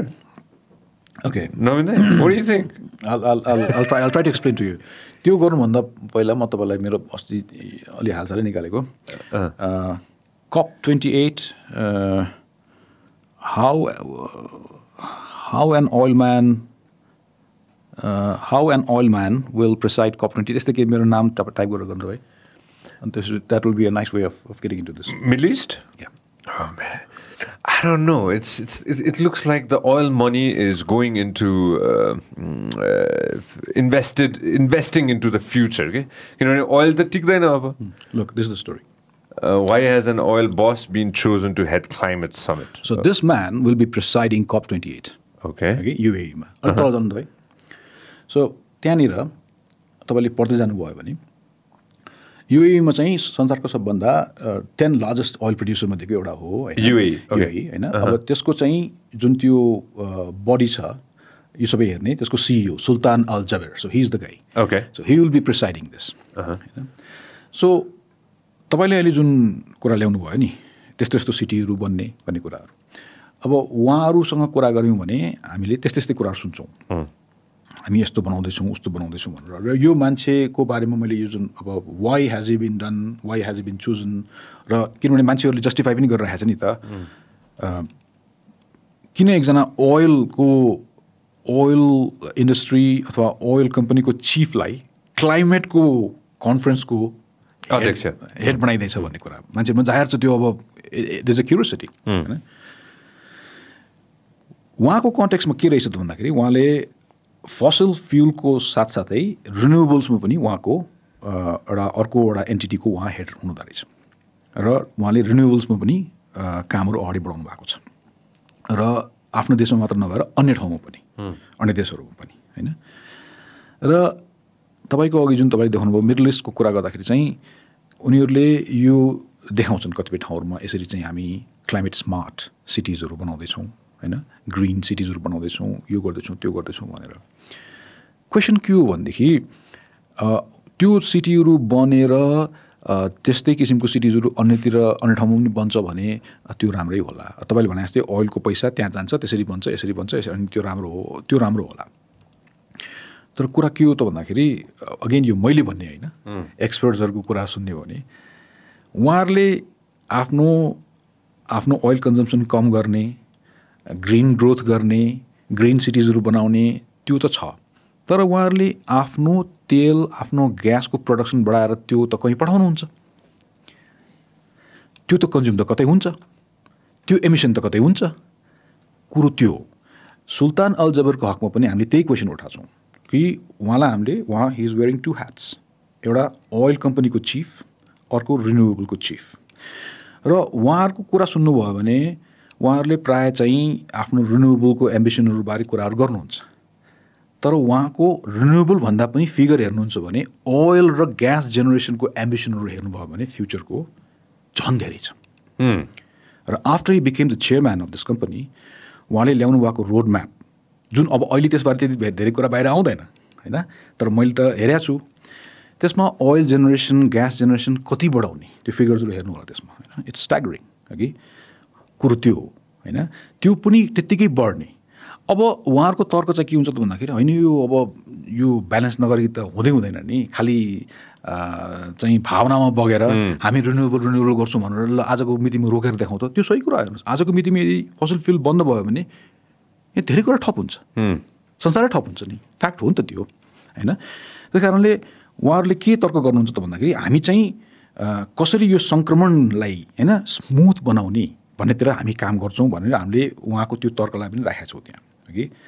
तर क्वेसन के हो भने साँच्चैकै उहाँहरूले भने जस्तो त्यो ट्रान्जिसन बिस्तारै रिन्युएबल बढाउँदै अनि फसल फ्युलको घटाउँदै लगेर एउटा पोइन्टमा गएर अनि रिन्युएबल पुरै ओभरटेक गरेर चाहिँ होइन हामी अब एउटा सेफ ट्र्याकमा संसार चाहिँ एउटा सस्टेनेबल ट्र्याकमा पुग्छ कि पुग्दैन भन्ने कुरा त्यो हो तर यहाँ त के देखियो त भन्दाखेरि उहाँहरूको फसल फ्युलमा जुन इन्भेस्टमेन्ट त एकदमै धेरै र त्यो टार्गेट्स कति बढाउने भन्ने कुराहरू र मैले अघि सुरुमा भने जस्तै ती फसिल फ्युल प्रड्युसर्सहरूले आफ्नो ठाउँमा केही स्मार्ट सिटीहरू बनाउलान्, यो गर्लान् त्यो गर्लान्, तर मैले अघि सुरुमा भने जस्तै त्यो फसिल फ्युल, त्यो ग्यास, त्यो तपाईँको ओइल त कहीँ गएर त बल्छ, त्यसले एमिसन त गर्छ। कुरो त्यो हो होइन। अस्ति भर्खर नर्वेको पनि त्यही कुरामा आयो। नर्वेले एउटा म्यासिभली तपाईँको लाइसेन्सहरू दियो होइन एक्सप्लोरेसनमा होइन, म्यासिभली ठुलो ल्याएछ, त्यो हाइली कन्ट्रोभर्सियल बन्यो। नर्वे आफ्नो पोलिसी हेर्नु त राम्रो छ, अब कति छिटै नै बहुतै very soon they might bring it to zero even, that's good news. Norway आफैलाई त ठिक भयो, तर साइमल्टेनियसली उसले के गरिरहेछ त भन्दाखेरि एक्सप्लोरेसन र प्रोडक्सन बढाएर ठाउँ ठाउँमा पठाउँछ भने र त्यो कन्ज्युम हुन्छ भने त यो त इट्स अ ग्लोबल इस्यु होइन। कुरो त्यो हो, that is where we are के। र तपाईँले भने जस्तै त्यो पनि मिडल इस्टको हकमा पनि त्यो लागु हुन्छ। त्यही भएर पनि अब यी देशहरूले चाहिँ कतिपय मिडल इस्टका देशहरूले के भन्ने गरेका छन् त भन्दाखेरि उनीहरूलाई हेर्नुहोस् अब जे पनि मैले अब कुनै एउटा चाहिँ एक्टिभिस्टको रूपमा कुरा गर्न मिल्दैन के, मैले सबैको कुराहरूलाई राख्ने हो।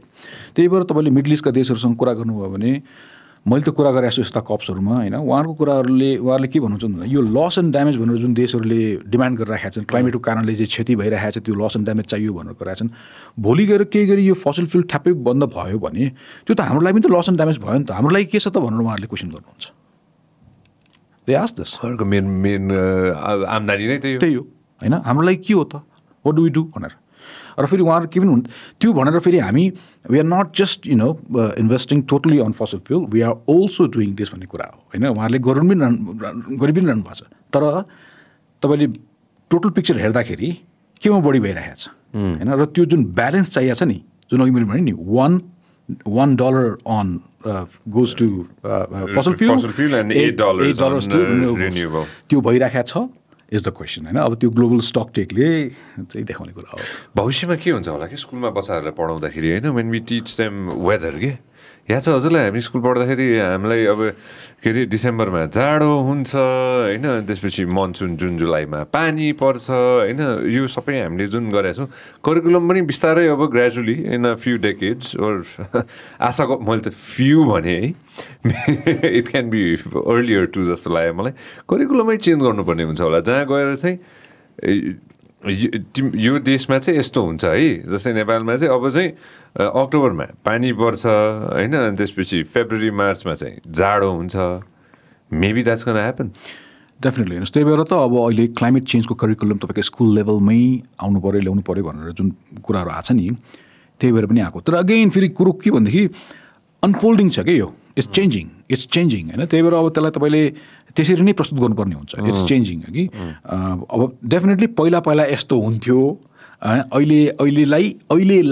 यस्तो देखिया छ, अब फेरि के हुन्छ हेर्दै जाउँ भन्ने टु बी कन्टिन्युड भन्ने हिसाबले त्यो मोडमा हामी जानुपर्छ होइन। नेपालकोमा आउँ न, पहिला बागमती कस्तो सफा थियो, पहिला बागमतीकोमा त हामी नुहाउँथ्यौँ, पहिला बागमतीमा त हामी यही अनुसार गर्थ्यौँ भनेर होइन। मलाई एउटा इन्ट्रेस्टिङ कुरा हजुरलाई सोध्नु मन लाग्यो यही कन्भर्सेसनमा होइन। अस्ति म उता पुगेको थिएँ कोशी ब्यारेज हुँदै हामी पान्डाङ्गीतिर लागेर चाहिँ के अरे मोटरसाइकलमा चाहिँ सिक्किमतिर गएको थियौँ होइन। कोशी ब्यारेज मेरो फेभरेट ठाउँ हो, यो देशकै one of my favourite places in this country होइन। कोशी ब्यारेजको मैले पढ्दै थिएँ, अफकोर्स केही दिन अगाडि पनि पढ्दै थिएँ मैले होइन। बाढीले जहिले पनि सताउँछ, हामीलाई मात्र होइन रहेछ, भारतलाई पनि सताउँदो रहेछ, त्यो एउटा भनाइ जहिले पनि रहेछ होइन। Any specific thing that we can do to change it to make it better in the future? Naveen हजुरलाई ठ्याक्कै मैले स्पटमै राखेँ हजुरलाई, if you don't mind. I have no answer to this question, तर what I लिमिटेड मेरो नलेजमा त्यसमा के छ त भन्दाखेरि कोशीको कुरा चाहिँ हेर्नुहोस्, अब यसै त्यसलाई सरो अफ बिहार भनेर पनि होइन, यो अब नेपाललाई गाली गर्ने हिसाबले होइन, किनभने एउटा कुरा हामीले याद गर्नुपर्ने, अन द रेकर्ड राख्नुपर्ने कुरा, कोशी बराज तपाईँको त्यतिखेर त्यो जमानामा साइन गरेर अहिले पनि भारतद्वारा बनाइएको, भारतद्वारा सञ्चालित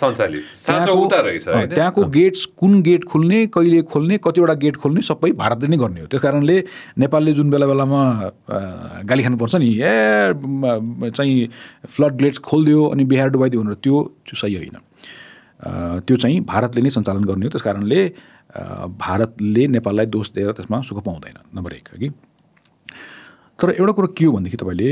मलाई सोधिहाल्नुभयो यो नदी चाहिँ संसारका धेरै थोरै नदीहरूमध्येको एक हो जहाँ चाहिँ सेडिमेन्ट लोड एकदमै हाई छ। त्यहाँको सेडिमेन्ट तपाईँको बालुवा जुन त्यहाँको ढुङ्गा गिट्टी जे सेडिमेन्ट हो माथिबाट लिएर आउने त्यो एकदमै हाई छ। त्यही भएर पनि पानीको सतह तपाईँको माथि माथि माथि माथि आएर अहिलेको जुन यो स्ट्रक्चर छ यो स्ट्रक्चरलाई नै थ्रेट छ। किनभने पानी यदि त्यसरी नै माथि आएर फुल फोर्समा आयो भने के हुन्छ, किनभने यसको यो बनाएको त्यो जमानामा हो होइन। त्यही भएर अब कतिपय क्वार्टर्सहरूले त्यही भएर हामीले हाई ड्याम भने हो भनेर भन्छन्। अब फेरि हाई ड्यामको क्रिटिसाइज गर्नेहरू पनि छन्, हाई ड्याम बनाउने झन् यस्तो ठाउँमा आएर झन् भन्ने फेरि अर्कोतिर पनि छ कुरा होइन। कोसी हाई ड्यामको तपाईँले सुन्नु होला नि त कुरा, मैले फर्स्ट टाइम सुने। कोसी हाई ड्याम, इन्डियाले कोसी हाई ड्यामको बारेमा कुरा गरे हुनाले नेपाल र इन्डिया मिलेर त्यसका विभिन्न पक्षको चाहिँ फिजिबिलिटी अध्ययन गरेका, तर त्यो अहिले चाहिँ मलाई थाहा छैन त्यो कहाँ छ, त्यो हराइरहेको छ कुरा कि। तर बेला बेलामा हामी कोसी हाई ड्यामको कुरा सुन्छौँ होइन, कोसी हाई ड्याम चाहिन्छ किनभने यो बराज अब पुरानो भयो भन्ने कुरा। त्यसको प्रोपोनेन्टले कोसी हाई ड्याम चाहिन्छ भनेर भन्ने, अनि क्रिटिक्सहरूले चाहिँ यस्तो रिस्की ठाउँमा झन् कोसी हाई ड्याम नेपाललाई झन् डुबाउँछ, यसले इन्डियालाई पनि थ्रेट हुन्छ किनभने तपाईँको वासै आइदिन्छ भन्ने कुरा हो कि। अब त्यो म त्यतातिर नजाउँ, तर डेफिनेटली के हो त भन्दाखेरि एकदमै हाइएस्ट सिल्ट यिल्डिङ रिभर्सहरूमध्येको एउटा भए हुनाले यो एकदमै तपाईँको फेरि कस्तो भनेदेखि यो it's one of those rivers that loves to run away के। तपाईँको कोर्स चेन्ज गरिदिने, कहिले इस्टतिर गइदिने कहिले वेस्टतिर गइदिने होइन। अनि त्यसलाई तपाईँको टेम गर्नु खोज्नुहुन्छ पुरानो टेक्नोलोजी अनुसार। अब तपाईँले हाइड्रो पावर के अरे यो वाटर एक्सपर्टसँग कुरा गर्नुभयो भने ब्रिटिसर्सहरूले पहिला आफ्नो जमानामा जे सिकाएर गए त्यो धेरै हदसम्म अहिले पनि त्यही कन्टिन्युटी भयो। त्यसमा चेन्ज आउनु पर्थ्यो,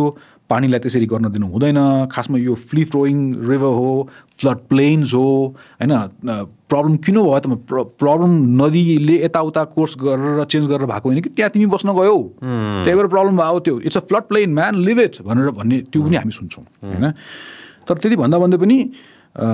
यो चाहिँ त्यो हिसाबमा एउटा कोर्स चेन्ज गरेर नै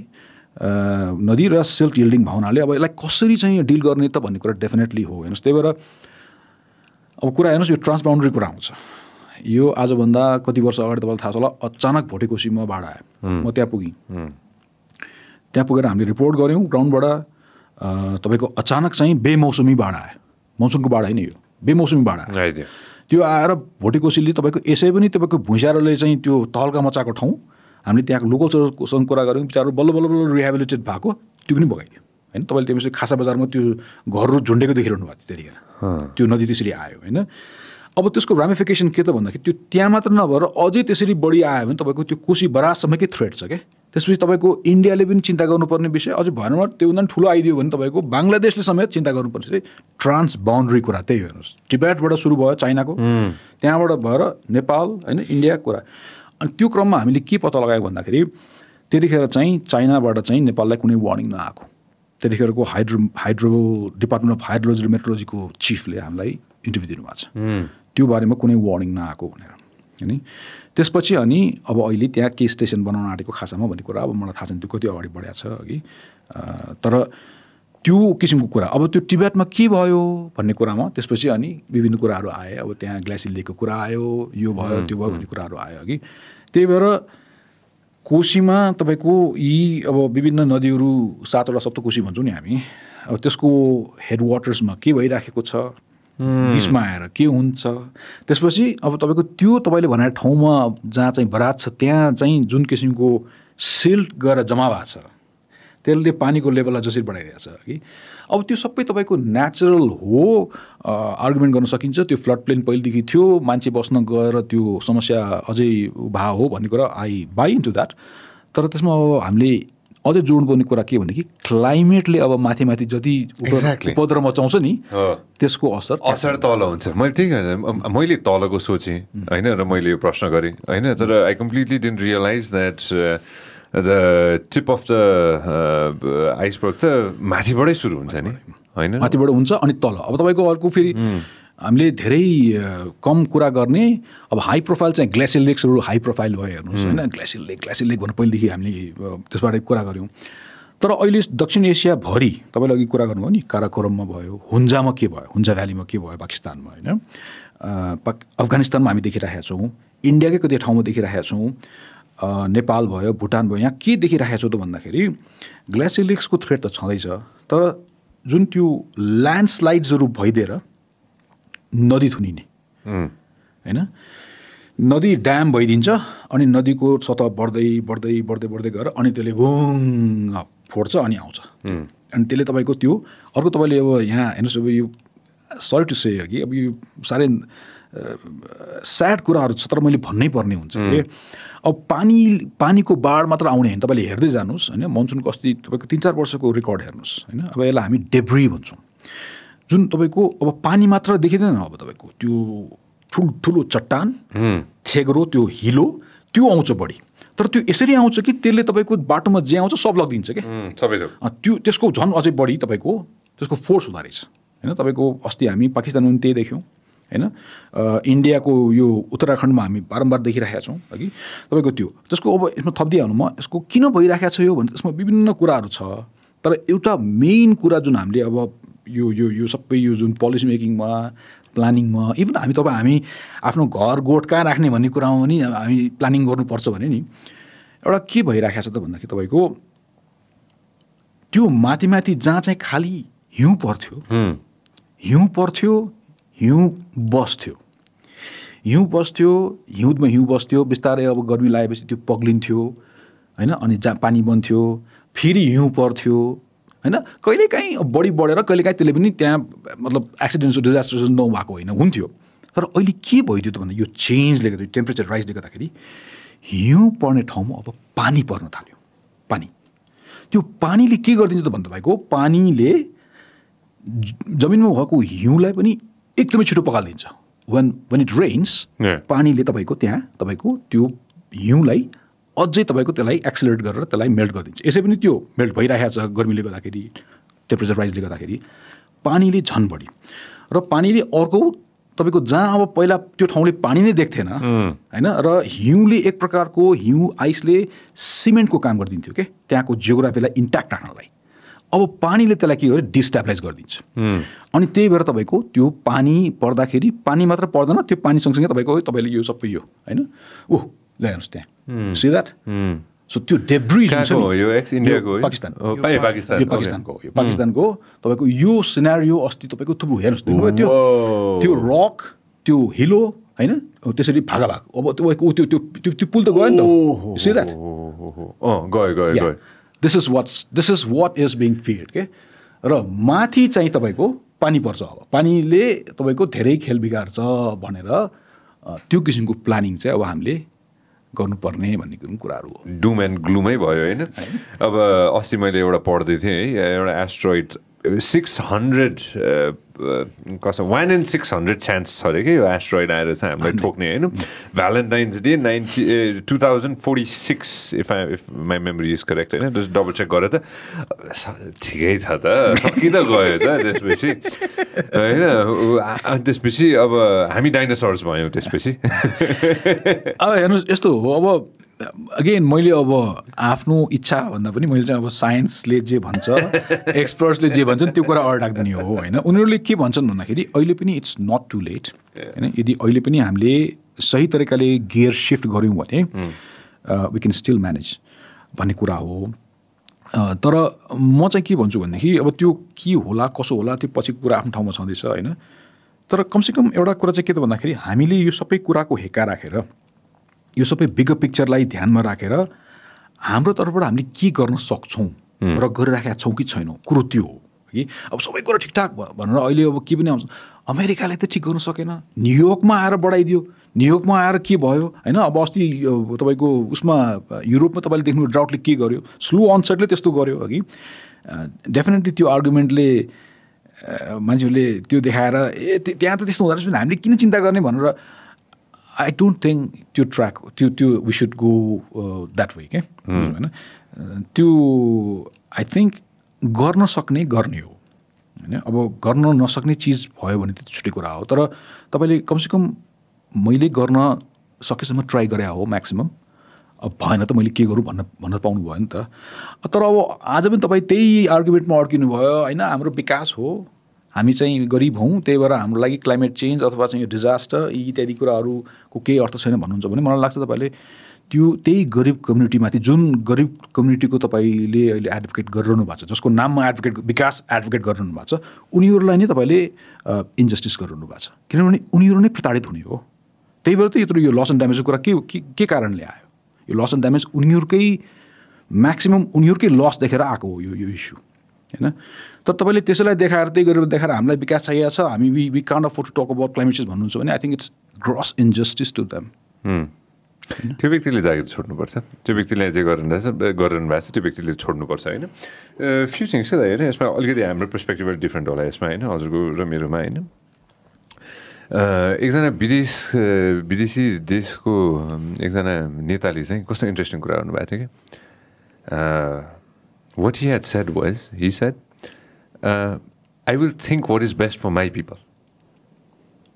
मेरो जनताको लागि होइन, नेताले बनायो फेरि होइन, प्रधानमन्त्री लेभलले बनायो होइन, प्रेसिडेन्ट लेभलले बनाएन, नेताले बनायो होइन, मेरो जनताको लागि जे ठिक छ म त्यो गरिरहेको छु होइन। त्यसमा अरू कसैले आएर मतिर औँला ठडाउँछु भने म त्यो औँलासँग मतलबै छैन, किनभने मेरो जनताले चाहिँ मतिर औँला ठडाइरहेछ होइन। So I will always think about my people first and then I will think of the rest of the world first भनेर उहाँले त्यही कन्टेक्स्ट थियो होइन। बच्चामा मलाई अहिलेसम्म याद छ मेरो म्युजिक टिचरले एउटा गीत सिकाउनु भएको थियो कि होइन, त्यो गीत म कहिलेकाहीँ गुन्दिन्छ मेरो कानमा, नवीन यो गीत थियो, थोपा थोपा पानी मिली सागर बन्न सक्छु भनेर उहाँले भन्नुभएको थियो कि होइन। So one small drop doesn't matter, big country small country whatever it is होइन, कसैले चाहिँ लिटरै पानी हाल्ला, कसैले एक थोपा हाल्ला होइन, तर त्यो समुद्रमा त्यो इम्प्याक्ट चाहिँ पर्छ जस्तो लाग्छ कि। सो हजुरले भनेको कन्टेक्स्टमा चाहिँ लिडरसिप र भिजनको हिसाबले पनि what is best for the people of our country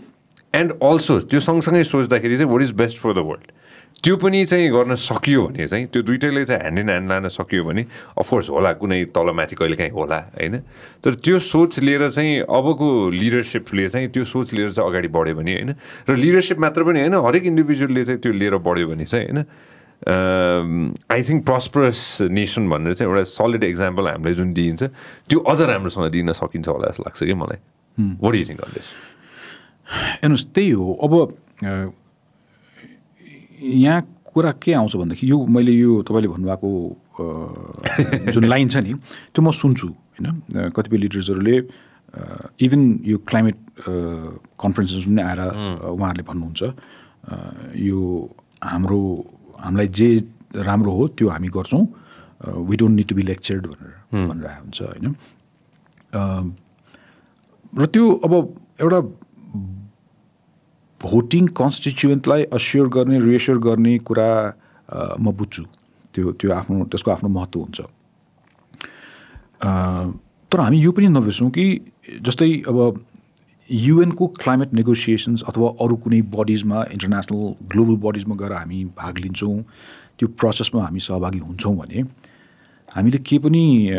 स्वीकारेको हुन्छौँ भनेदेखि यो ग्लोबल इस्यु हो, यो ग्लोबल इस्युको सोल्युसन पनि ग्लोबलै हुन्छ, जुन चाहिँ हरेक लोकल एफर्टबाट मात्र सम्भव छ, सबैको सहभागिताबाट मात्र सम्भव छ। त्यही भएर यो ग्लोबल इस्युलाई हामीले यसरी डिल गर्न खोजेको भन्ने त्यो स्वीकारोक्ति सहित त्यो प्रोसेसमा भाग लिइराखेका हुन्छ देशहरूले होइन। त्यसमा चाहिँ मलाई के लाग्छ त भन्दाखेरि डेफिनेटली अब त्यो इक्विटीको कुरा होइन, हिस्टोरिक रेस्पोन्सिबिलिटीको कुरा होइन, एउटा जुन एउटा छ अब डिफरेन्सिएटेड रेस्पोन्सिबिलिटिज भन्छ है, अब त्यसमा फरक हामीले त्यसमा कमिट गरे तापनि हाम्रो रेस्पोन्सिबिलिटी चाहिँ धनी देशहरू जतिको हुँदैन भन्ने कुरा, यी सबै कुराहरूको आफ्नो जस्टिफिकेसन छ होइन, त्यो सबै आफ्नो ठाउँमा छँदैछ। तर मेन कुरा के हो त भन्दाखेरि तपाईँले यसलाई ग्लोबल इस्यु हो र यसको मेरो जनता मेरो कम्युनिटीसँग यसको प्रत्यक्ष सरोकार छ, हाम्रो कम्युनिटी पनि रिस्कमा छन् भनेर स्वीकार्नु भएको छ भने तपाईँले चाहिँ यो इस्यु हो तर म यसलाई पछि हेर्छु,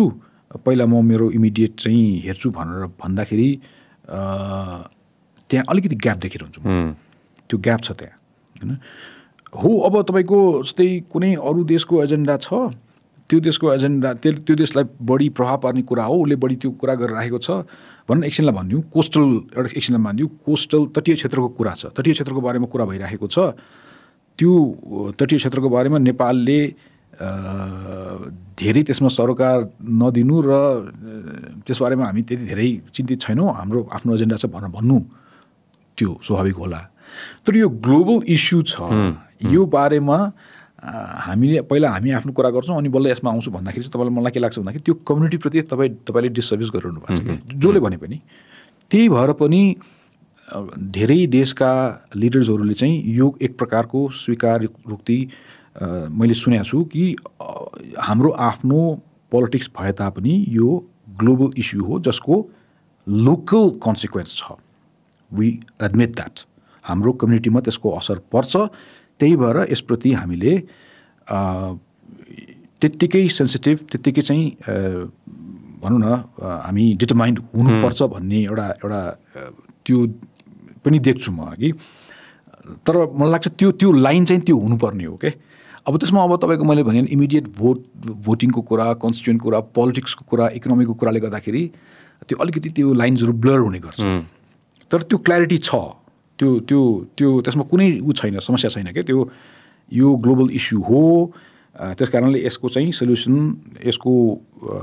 यसलाई आइडेन्टिफाई, यसलाई चाहिँ एड्रेस चाहिँ सबै लेभलबाट, सबै तर्फबाट हुनुपर्छ भनेर त्यसमा अब अघि भने जस्तै हिस्टोरिक रेस्पोन्सिबिलिटीको कुरा होइन, ग्लोबल इक्विटीको कुरा, अहिले आएर डेभलपमेन्टको कुरा, त्यो डेफिनेटली छ। तर तपाईँले यसमा अब टोटली अर्कै लाइन लिएर म यो गर्दिनँ, मेरो चाहिँ प्रायोरिटी अर्कै हो, I don't need to be lectured on this भनेर भन्नुहुन्छ भने I think it's a different thing altogether.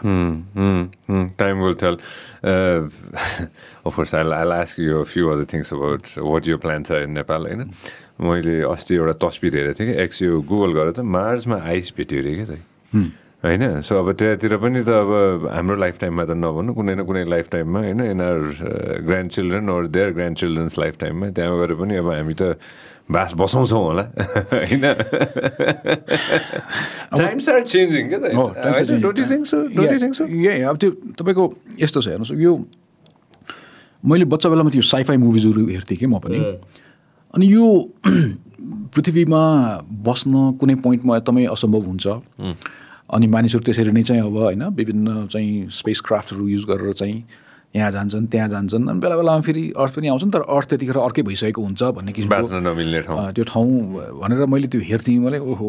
यो त गजबको साइफाई, गजबको चाहिँ you know it's a fiction भने जस्तो मलाई लाग्थ्यो। तर मलाई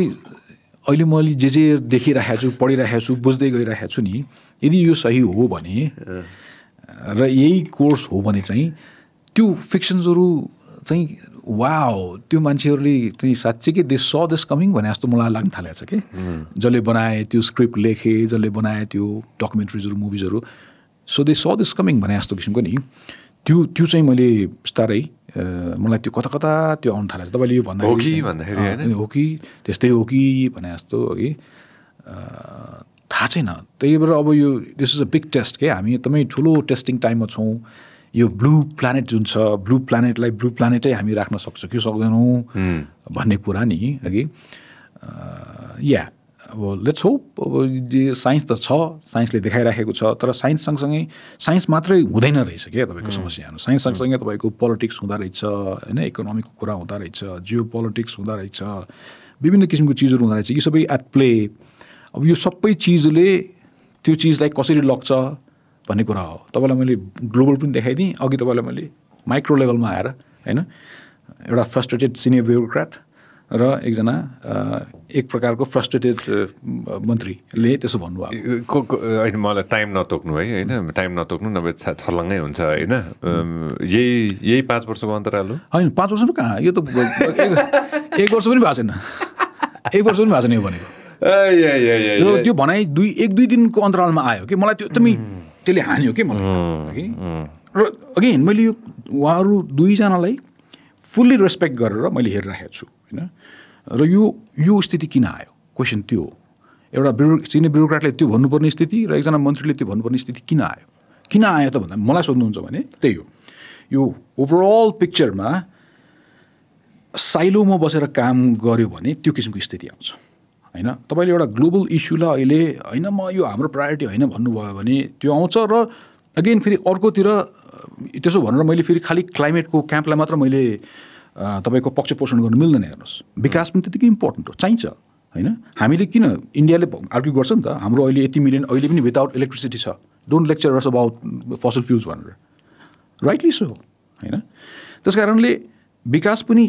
डेफिनेटली चाहिन्छ होइन तर त्यो विकास यस्तो नहोस् कि भोलि त्यही विकासले पनि नहानोस् के जुन उत्तराखण्ड भने नि तपाईँलाई उत्तराखण्डमा त्यही विकासै चाहियो हो नि त सर्ट टर्म गोलले गर्दा लङ टर्म गोलमा चाहिँ अफेक्ट नपरोस् भन्ने कुरा भन्न खोजेँ होइन त सर्ट टर्म गोलको लागि आजको लागि त्यो भोटिङ ब्याङ्कको लागि सर्ट टर्म गोलको लागि चाहिँ हामीले चाहिँ डाँडा काँडा चाहिँ मासेर चाहिँ हामीले बनायौँ भने भोलि भनौँ न केही डेकेडपछि होइन केही दशकपछि चाहिँ गएर चाहिँ त्यही कुराले गर्दा चाहिँ हामीलाई चाहिँ बर्बाद बनाउँछ भनेर पनि त एउटा सोच्नु त पऱ्यो नि त अब त हेर्नुहोस् अब केही दशक होइन अब त कहिले भन्ने कुरा आयो जस्तै उत्तराखण्डमा त्यो हाइड्रो पावर स्टेसनहरू कम्प्लिट भएको थिएन अन्डर कन्स्ट्रक्सन 2टा हाइड्रो पावर अन्डर कन्स्ट्रक्सन हो हानिदियो त्यसैले होइन तपाईँको त्यही भएर के भयो त भन्दाखेरि यो चिजहरूलाई चाहिँ तपाईँले त्यही जनताको विकासको लागि कुरा गर्नुभएको छ भने त्यही जनताको सेफगार्डकै कुरा पनि त गर्नु पऱ्यो नि त अब हाम्रोमा प्रब्लम्स के मैले मेरै अब मित्र नै भन्न मिल्छ मैले होइन अफकोर्स अब मित्र मेयर बालन शाहको कुराकानी गर्नुपर्दाखेरि होइन अफकोर्स अब एउटा याद छ कि मलाई होइन उहाँ मेयरको पोजिसन लिनुभन्दा एक दिन अगाडि नै होइन उहाँ अब ल भोटबाट चाहिँ ल जितेँ भनेर थाहा भइसकेपछि उहाँको एउटा तस्विर मैले देखेको थिएँ कि भिडियो नै हामीले देखेको थियौँ जहाँ चाहिँ उहाँ चाहिँ सिसिटोल जानुभएको थियो होइन कसरी चाहिँ फोहोरलाई चाहिँ म्यानेज गर्ने भनेर होइन अब आजको दिनसम्म आइसकेपछि पनि अब अफकोर्स त्यो अब त्यत्रो वर्षौँदेखिको समस्या होइन अब एक हप्तामा एक महिनामा एक वर्षमा सल्भ त हुने चान्सै छैन होला होइन सो त्यो पनि समस्या छ होइन इक्जाम्पल मात्र दिएको कि मैले होइन I'm sure so many different problems होइन अब फोहोरको एउटा समस्या होइन अब भोलि गएर अब अफकोर्स हाम्रो के अरे ग्लेसियर्सहरू मेल्ट भइरहेको समस्या होइन अब त्यो ग्लेसियर लिकको समस्या एभालान्चेसको समस्या होइन भोलि गएर अब भनौँ न कोसीकै कुराकानी गर्दाखेरि पनि होइन अब त्यो फ्लडिङले गर्दा अब आउँछ केही महिनामा हामीले सुन्छौँ होइन सो हाम्रोमा समस्याहरू त्यो अफकोर्स कोही न कोही साथी बसेर अहिले कुनै न कुनै मन्त्रालयमा बसेर सोचिरहनु भएको छ होला how do we solve this भनेर पनि होइन टाउको चिलाउँदै हुनुहुन्छ होला होइन कसरी सल्भ गर्ने भनेर होइन त्यो एफर्टलाई चाहिँ पुस गर्नलाई चाहिँ कतै न कतैबाट त्यो कन्भर्सेसन चाहिँ भइरहनुपर्छ जस्तो मलाई लाग्छ त्यही भएर हेर्नुहोस् अस्ति यो सान्दर्भिक हुन्छ यहाँ त्यो जुन इन्सुरेन्सको कुरा गरेँ नि मैले तपाईँलाई मैले त्यो इन्सुरेन्सको कुरा गर्दाखेरि त्यो इन्सुरेन्सको एजेन्डालाई पुस गर्ने क्वार्टर्सहरूसँग मैले कुरा गरेको थिएँ so why is loss and damage so talked about for this cop 27 त्यतिखेर त्यो लाइनमा मैले स्टोरी गर्दाखेरि त्यो इन्सुरेन्सको क्वार्टर्सहरूसँग जसले इन्सुरेन्सलाई प्रवर्तन गरिरहेका छन् उनीहरूसँग कुरा गर्दाखेरि उनीहरूले मलाई त्यही भने के हेर्नुहोस् मैले त्यही सोधेँ एउटा गाउँको बुढी आमैले प्रिमियम पनि तिर्न नसक्ने पेपर वर्क्स पनि गर्न नसक्ने अनि तिमीहरूको इन्सुरेन्स कसरी हुन्छ काम गर्छ भन्ने कुरामा होइन त्यो चाहिँ those are things that can be sorted out अनि उनीहरूले मलाई के भन्यो भनेदेखि अब तेरो चाहिँ यो लस एन्ड ड्यामेजको तैँले बढी चाहिँ धेरै आशा राखेका छस् भने हामीले पनि आशा गरेका छौँ हामीले पनि त्यो काम गरोस् भन्ने हो तर कुरो के भनेदेखि यो लस एन्ड ड्यामेज आदि इत्यादि यस्ता एजेन्डाहरू कपमा आउँदाखेरि चाहिँ कपमा इन्भाइरोमेन्ट मिनिस्ट्री क्लाइमेट मिनिस्ट्रीका मान्छेहरू आएर कुरा गर्छन् अनि सही गर्छन् अनि जान्छन् अनि आफ्नो घर जान्छन् होइन घरमा चाहिँ त्यो मेन सर्टकोले हु कल्स सर्ट भन्दाखेरि फाइनेन्स मिनिस्ट्री हो अब फाइनेन्स मिनिस्ट्री जबसम्म त्यसमा इन्भल्भ हुँदैन तबसम्म दिस थिङ्स डोन्ट वर्क होइन we really hope that it will work जबकि यो इन्सुरेन्सको कुराहरू गर्दाखेरि चाहिँ हामी सिधै फाइनेन्स मिनिस्टरसँग डिल गरिरहेका छौँ त्यही भएर we are really hopeful this will be effective भनेर उनीहरू पनि अगेन हेर्नुहोस् म यसमा क्लियर गर्न चाहन्छु मैले कुनै पनि साइडको पक्ष पोषण गरिरहेको छैन है तर त्यो यसमा त्यसरी चाहिँ उनीहरू अब तपाईँले त्यो एन्सर यो क्वेसन के अब जुन मन्त्रालय इन्भल्भ हुनु सक्दैन अथवा इन्भल्भ भएको छैन जबकि हुनु पर्थ्यो भने त्यो काम कसरी अगाडि बढ्छ भन्ने कुरा यो फेरि नेपालको कुरा होइन है मैले खालि संसारैभरि यो धेरै खास गरी विकासोन्मुख देशहरूमा यो प्रब्लम मैले सुनिराखेको छु होइन गएर कप गऱ्यो दुनियाँ गऱ्यो त्यहाँ खालि वातावरण मन्त्रालयको मान्छे हुन्छ अनि उनीहरूले पुरा चाहिँ होइन अब साइन गरेर आउँछ के गरे तर जब कि लोकल गभर्नेन्समा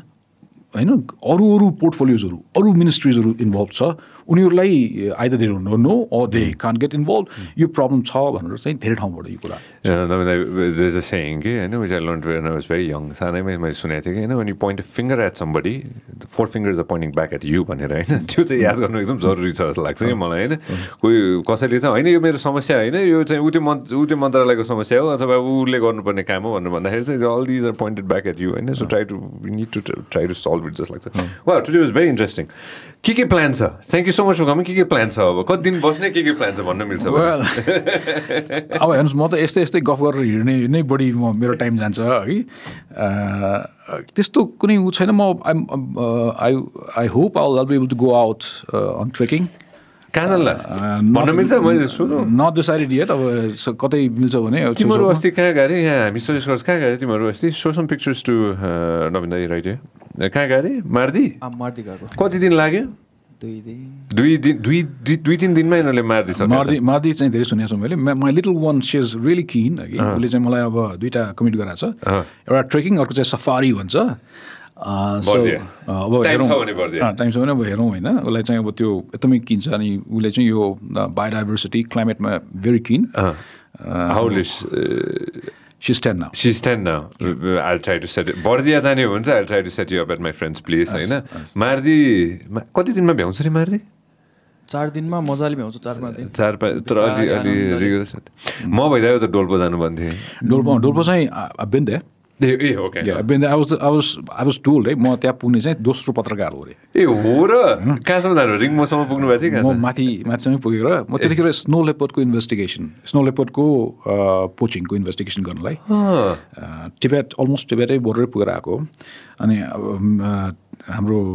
Thinley hosted me in his village he was there म उहाँसँग I wish I could show his photograph उहाँले बिचरा मलाई 2-3 दिन राख्नु भएको थियो कहिलेको कुरा वाउ दिस इज कहिले अब यो लेट 90s होला त्यतिखेर तपाईँको अब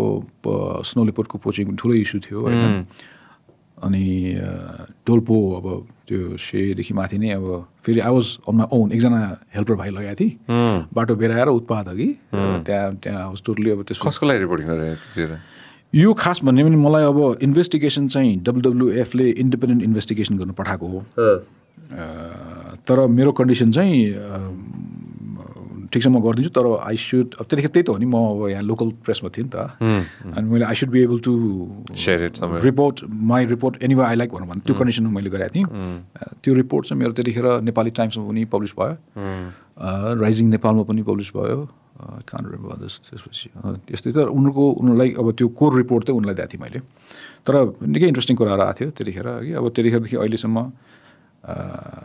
पनि अब स्नो लेपर्ड म फलो गर्छु तपाईँको लास्ट इयर एउटा रिपोर्ट गरेको थिएँ तपाईँको what's happening in Mongolia Nepal Russia even होइन मेन स्टोरी चाहिँ तपाईँको कसरी युथहरूले how is this species being protected by youths किनभने तपाईँको युथ नभएको भए सायद यो प्रोग्राम्सहरू यो प्रोजेक्ट्सहरू त्यति सफल हुन्थेन होला कि किनभने त्यो ठाउँमा गएर क्यामेरा ट्र्यापिङ गर्नुपर्छ मोनिटर गर्नुपर्छ त्यहाँ तपाईँको साइन्टिस्टहरूले अनि they are told me on the record किन हामी त्यहाँ जान सक्दैनौँ भाइ हामी त डेस्कमा बस्ने हो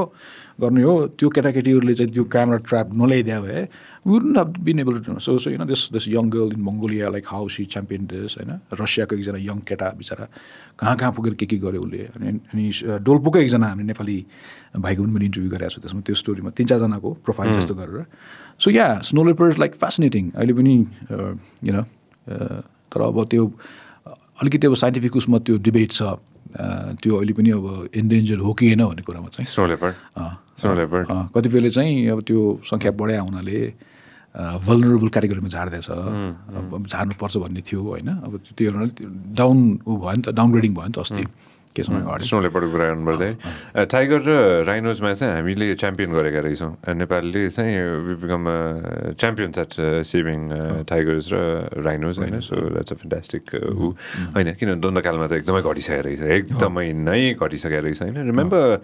WWFबाट के अरे सर आउँदाखेरि उहाँले भन्नुभएको थियो होइन एकदमै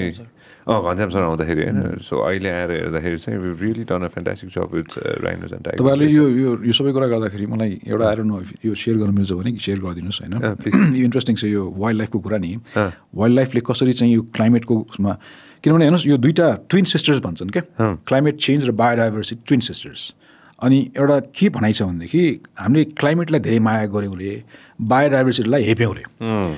त्यो गऱ्यो भने बर्बाद छ दुइटालाई त्यत्तिकै माया गरेर अगाडि बढाउनुपर्छ होइन भने यो जुन प्लानेटरी क्राइसिस छ यो क्राइसिस सल्भ हुँदैन भन्ने यो न्यारेटिभ छ कि त्यो कन्टेक्स्टमा त के त भन्दाखेरि क्लाइमेटमा जुन अब यो जुन कार्बन एमिसनको कुरा होइन मेन अब घटाउने कसरी घटाउने अब एनर्जी एफिसियन्सी कसरी बढाउने होइन यी सबै कुराहरू त्यो आफ्नो ठाउँमा भयो त्यस्तै अब एडाप्टेसनको कुराहरू त्यो भयो त्यो चाहिँ मेन एजेन्डा त एमिसन घटाउने नै हो फसल फ्युल कसरी हुन्छ घटाउने हो होइन अनि keep it on the ground भन्छ होइन जुन भइराखेको छैन हामीले कुरा गऱ्यौँ होइन अर्कोतिर त्यत्तिकै तपाईँको how do you safeguard all this biodiversity त्यही भएर यो हाई सिज ट्रिटीको कुरा COP15 जुन अस्ति भयो बायोडाइभर्सिटी समिट भयो त्यसमा 30% ल्यान्ड 30% ओसन प्रोटेक्सन गर्ने कुराहरू भयो यो सबै कुरा तपाईँले तपाईँको बायोडाइभर्सिटीलाई सिक्योर गर्नुभयो भने त्यसले तपाईँको not just in term of sinking त्यो कार्बन सिङ्कको कुरा सिक्वेस्टरिङ कार्बन मात्र नभएर डिजास्टरले हिट गर्दाखेरि एउटा नेचुरल सेफ गार्डको काम पनि गर्छ जस्तै म्याङ्ग्रोभ्सले होइन तपाईँको जब स्टर्म आउँदाखेरि म्याङ्ग्रोभ्सले हेल्प गर्छ त्यस्तै तपाईँको ल्यान्डस्लाइडमा तपाईँको सही भेजिटेसन भयो सही किसिमको रुखहरू भयो भने त्यसले हेल्प गर्ने त्यस्तै विभिन्न कुराहरू छ होइन त्यो कुरामा अनि त्यही क्रममा अस्ति तपाईँको very recently world wetland day last month मनाइयो होइन अनि मैले तपाईँको सधैँ तपाईँको नेगेटिभ कुरा मात्र किन हामीलाई त्यो प्रेसर छ के खालि नेगेटिभ कुरा गर्न पिपल आर लाइक एउटा फटिक पनि छ हेर्नुहोस् अब खालि यो भएन त्यो भएन यो खत्तम मात्र भयो केही भएको पनि देखाउनु पाए हुन्थ्यो भने त्यो हुन्छ तर समस्या के त्यो भएको देखाउने पाए त हो नि होइन त्यो हुनु पऱ्यो त्यो क्रममा एउटा चाहिँ के स्टोरी मैले भेटाएँ भन्दाखेरि तपाईँको एउटा चाहिँ दुःखलाग्दो कुरा चाहिँ के छ भन्दाखेरि वर्ल्डको वेटल्यान्ड सिमसार क्षेत्र भन्छौँ हामी त्यो चाहिँ फरेस्ट भन्दा पनि तपाईँको 3 टाइम्स बढी चाहिँ होइन धेरै बढी चाहिँ खत्म भइरहेको छ डिसपियरिङ भइरहेको छ वेटल्यान्ड्सहरू जबकि वेटल्यान्ड्सहरू तपाईँको एकदमै इम्पोर्टेन्ट तपाईँको इकोसिस्टम हो इभन अर्बन एरियाजमा होइन जुन हामी फ्लड्सहरू देख्छौँ नि त्यहाँ वेटल्यान्ड भइदिए भए त्यति लस हुन्थेन भन्ने कुरा छ होइन त्यो वेटल्यान्डलाई रिभाइभ गर्नलाई के गर्न सकिन्छ भन्दाखेरि एउटा स्टोरी मैले चाहिँ गरेको चाहिँ बिभर्स तपाईँले त्यो स्टोरी हेर्नु how beavers are bringing back reviving wetlands त्यो उहाँले चाहिँ त्यो टाइप गरिदिनु भयो भने त्यो how beavers are reviving wetlands त्यो अस्ति भर्खरै होइन त्यो प्राणीले के गर्छ त भन्दाखेरि तपाईँलाई थाहा छ होला बिभर्सले के गर्छ बिभर्सले ड्याम बनाउँछ होइन उसले चाहिँ तपाईँको त्यो ब्रान्चहरू रुखबाट चाहिँ ड्यामहरू त्यो how beavers are reviving wetlands होइन त्यसले चाहिँ के गर्छ तपाईँ तल हेर्दै जानुभयो भने त्यहाँ त्यसले त्यो ड्यामलाई भिडियो होइन ऊ त्यसरी चाहिँ तपाईँको त्यो रुखलाई काटेर अनि त्यहाँ त्यसको त्यो हाँगाहरू लगेर होइन ऊ त्यसरी ड्याम बनाइन्छ होइन त्यो ड्याम बनाएपछि के हुन्छ त्यो ठाउँमा पुरा चाहिँ पानी फैलिन्छ कहाँको कुरा यो चाहिँ तपाईँको अब मेन त म तपाईँलाई भन्दैछु यसमा चाहिँ के गर्यो भनेदेखि जहाँ अब यो बढी हुन्थ्यो खास गरी नर्थ अमेरिका युएस र क्यानाडामा त्यहाँ चाहिँ के भयो त भन्दाखेरि तपाईँको आजभन्दा अब झन्डै 200, 100, 200, 300 वर्ष अगाडिसम्ममा बिभर्सको चाहिँ त्यो पेल्ट र मासु यति चाहिँ त्यसलाई ब्राउन गोल्ड भन्दा रहेछ कि यति चाहिँ त्यसको चाहिँ इन्डस्ट्री बढ्यो कि उनीहरूले त्यो बिभर्स भन्ने जन्तुलाई तपाईँको अलमोस्ट एलिमिनेटै गरिदिए ती ठाउँहरूबाट इभन युरोपबाट पनि होइन त्यो भएपछि तपाईँको वेटल्यान्ड्सहरू धेरै ठाउँमा हराए होइन र समहाउ तपाईँको स्टडिजहरूले के देखायो भन्दाखेरि दिस एनिमलले यसरी चाहिँ बिचमा घर बनाउँछ होइन यसरी र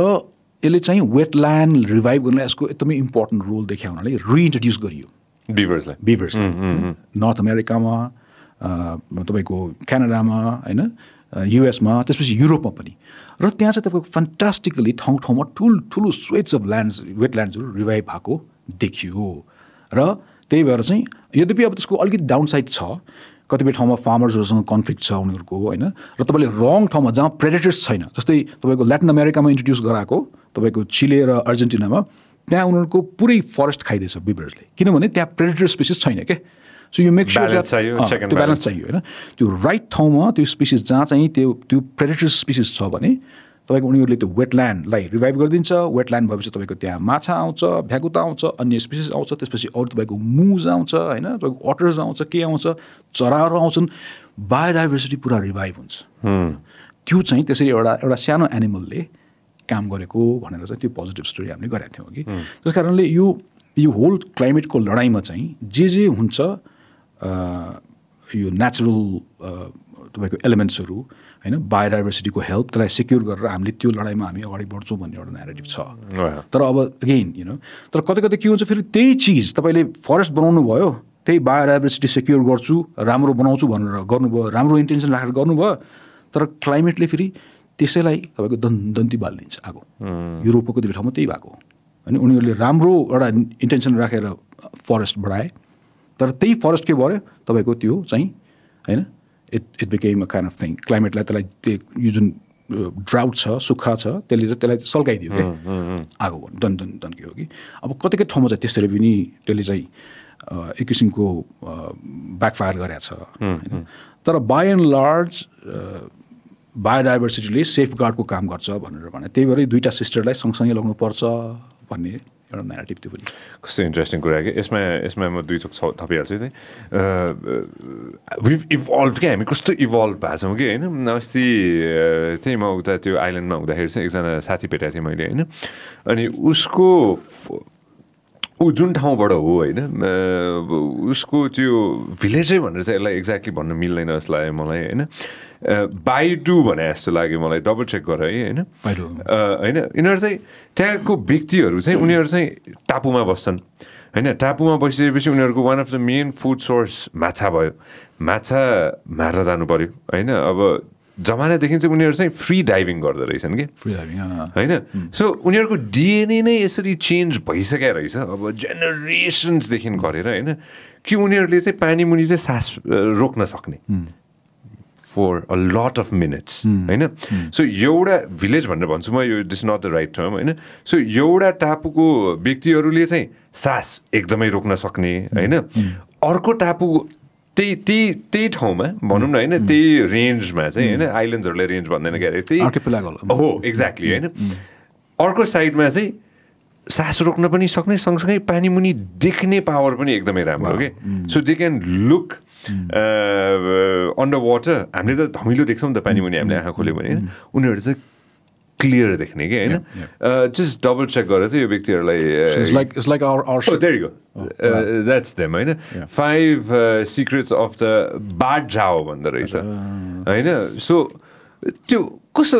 as mankind as species पनि होइन हामी नै कस्तो इभल्भ हुन्छौँ डेफिनेटली तपाईँको त्यो लोकल सर्कमस्टान्सेसमा जस्तै हाम्रो शेर्पा कम्युनिटी एक्ज्याक्टली होइन उनीहरूको अब त्यो क्लाइम्बिङमा त्यही त हो नि त होइन अक्सिजन लेभल बढी हुन्छ they can do it how can they do it भन्ने कुरा होइन अब टिबेटन्सहरूको पनि त्यही कुरा आउँछ होइन सो या डेफिनेटली त्यो ठाउँ अनुसारको तर प्रब्लम के भयो अब भन्दाखेरि उनीहरू त्यो एउटा क्षमताले बाँचिरहेका त्यो स्पेसल एउटा चाहिँ ट्रिब्युट होइन त्यो किसिमको नेचुरल स्ट्रेङ्थ भनौँ न त्यो लिएर बाँचिरहेको तर अब क्लाइमेटले ल्याएको चेन्जेसमा हाउ विल दे कोप भन्ने कुरा हो तपाईँले अघि सुन्नु भन्नुभयो नि त्यो होइन अब जुन एउटा लेयर पनि नलाउनु पर्ने अब थिक लाउनु पर्ने वेललाई अब वेल जान्नु नपर्ने ठाउँमा वेल जान्छ अब किनभने उसको पानी चिसो भइदियो अथवा तातो भइदियो के भइदियो अनि त्यसपछि तपाईँको त्यो कलिजन हुन्छ सिपहरूसँग मर्छ घाउ लाग्छ होइन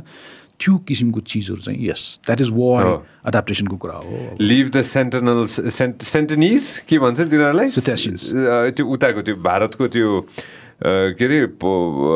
भारतमा चाहिँ एउटा स्पेसिफिक ट्राइब रहेछ कि होइन आइल्यान्ड ट्राइब रहेछ कि सेन्टनिज हो कि सेन्टनिज भन्दो रहेछ के पो भन्दो रहेछ होइन तिनीहरूलाई लिभ देम अलोन भनेर चाहिँ एउटा भनेको थियो कि होइन यिनीहरू बाँचेका छन् त्यहाँ यिनीहरूलाई दबाई पनि दिनु परेन उनीहरू जसरी बाँचिरहेछन् बाँच्न दियो उनीहरूलाई हामीले लगेर भाइरस दिनु पर्दैन कुरा भएको थियो होइन सेन्टनिज हो कि के भन्थ्यो होइन so leave them alone Nicobar आइल्यान्डको हो निकोबार आइल्यान्डको सेन्टनिज निकोबार आइल्यान्डको थियो होइन सो लिभ देम अलोन भनेर होइन अब त्यो फर हाउ लङ भन्ने पनि कुरा हुन्छ होला कि त्यो त्यसमा पनि हेर्नुहोस् अब तपाईँको त्यसमा पनि कुरा आउँछ कि हेर्नुहोस् अब त्यही प्लानेटरी कुरा गर्यो प्लानेटरी कुरा गर्यो तपाईँको त्यसरी त्यो चाहिँ ब्राजिलको होस् लाग्छ मलाई त्यो अघिको जुन देखायो नि त्यो फोटो चाहिँ ब्राजिलको हो त्यो ट्राइबलाई त्यो उ गरेर परैबाट खिचेको थियो अनि यही हो कि समस्या हेर्नुहोस् अब तपाईँको एउटा इन्टेन्सन राखेर okay let's not touch them भनेर राख्यो होइन let's not touch them let's leave them alone भन्ने कसैबाट गाइडेड अथवा कसैबाट चाहिँ राम्रैसँग सल्लाह दिया हुनाले त्यो गरियो तर अब अर्को थरीले आएर के भनिदिन्छ भनेदेखि हेर तिमीहरूलाई नेचुरल म्युजियम बनाएर राख्यो होइन you deserve something let's give you shoes अर्को कोही आउँछ अनि अब त्यसबाट उनीहरू भड्कियो भने त्यहाँ फेरि कन्फ्लिक्टको कुरा आयो अनि यो भएको छ यस्तो संसारमा होइन उनीहरूलाई अब त्यसमा चाहिँ जियो पोलिटिक्स इन्भल्भ हुन्छ हेर्नुहोस् त्यसमा एउटा देशले एउटा इन्टेन्सन राखेर त्यसरी राख्यो त्यसमा अब अर्को ठाउँले आएर तिमीहरूलाई त जू बनाएर राख्यो तिमीहरूलाई यस्तो गर्यो उस्तो गर्यो भनेर भड्काइदियो भने त्यहाँ त्यो हुनसक्छ त्यो कन्फ्लिक्टहरू देशहरू संसारमा कतिपय त्यस्तो इक्जाम्पल्सहरू छन् के त्यही भएर तपाईँको यो इन्टरप्ले यो इन्ट्रेस्टिङ छ यो तपाईँको कन्जर्भेसन पोलिटिक्स मान्छेले हेर्दाखेरि कहीँ अर्कै no they are all interlinked अझ झन् तपाईँको जहाँ नेचुरल रिसोर्सेस छ त्यहाँ त तपाईँको पोलिटिक्स झन् भयानकै हुन्छ हेर्नुहोस् नेचुरल रिसोर्सेसमा त्यो त अर्कै कथा त्यो नेक्स्ट टाइम हाम्रो छ त होइन इट्स आजको दिन हो यो मैले लास्टमा भन्नै पर्छ होइन आजको दिनमा च्याट जिपिटी 4 हो कि 5 कति पो आएको छ अरे आज कति हो 4 हो कुन चाहिँ आएको च्याट जिपिटी 4 आएको छ अरे होइन अस्ति एकजना साथीसँग कुराकानी हुँदै थियो होइन अनि अलिक नेगेटिभ कन्भर्सेसन भइरहेको थियो होइन अनि मैले चाहिँ च्याट जिपिटी अथवा आर्टिफिसियल इन्टेलिजेन्सको चाहिँ पोजिटिभ्स चाहिँ के थियो भन्दाखेरि मेबी कुनै यस्तो दिन आउँला जुन दिन चाहिँ एचआइभीको क्योर निस्केला कोर्स होइन होइन how can be reduce the celsius of the climate त्यसको एउटा आन्सर आउन सक्ला आन्सर्सहरू आउन सक्ला होइन पोजिटिभ्स पनि त छ नि होइन अब होमवर्कै गरिदेला अथवा कोडै लेखिदेला अथवा जागिरै खाइदेला होइन भोलि मैले नै बोल्न नपर्ला हजुरले नै अब रिपोर्टिङ गर्नु नपर्ला त्यसले नै गरिदेला यसो ठिक हो एकदमै हेर्नुहोस् त्यसमा एआई हो होइन अब एआईमा आर्टिफिसियल इन्टेलिजेन्समा डेफिनेटली धेरैले होप गरिरहेको छ र त्यो होस् पनि तर त्यसमा पनि फेरि मान्छेहरू के भन्छन् भनेदेखि we are really extraordinarily अथवा चाहिँ unreasonably hoping on that. So right now what we need is not AI, what we right now need is human intelligence. अहिलेको जे क्राइसिस हो त्यो ह्युमनले नै गर्ने हो तिमीहरूले आर्टिफिसियल इन्टेलिजेन्सलाई छोड्यो भने it'll be too late by then भन्ने एउटा न्यारेटिभ त्यो पनि छ कि तर म चाहिँ के भन्छु भनेदेखि यो सबै चिजबाट फाइदा हुन्छ भने वाइ नट फाइदा लिनुपर्छ तर कुर्तै हो तपाईँ त्यो फाइदा अहिले छैन पछि आउँछ त्यतिखेर चाहिँ ठिक पारला नि भनेर भन्नुभयो भने चाहिँ वार्निङ चाहिँ के छ भने कि द्याट इज यो dice could land anywhere Yeah, it definitely could. Well,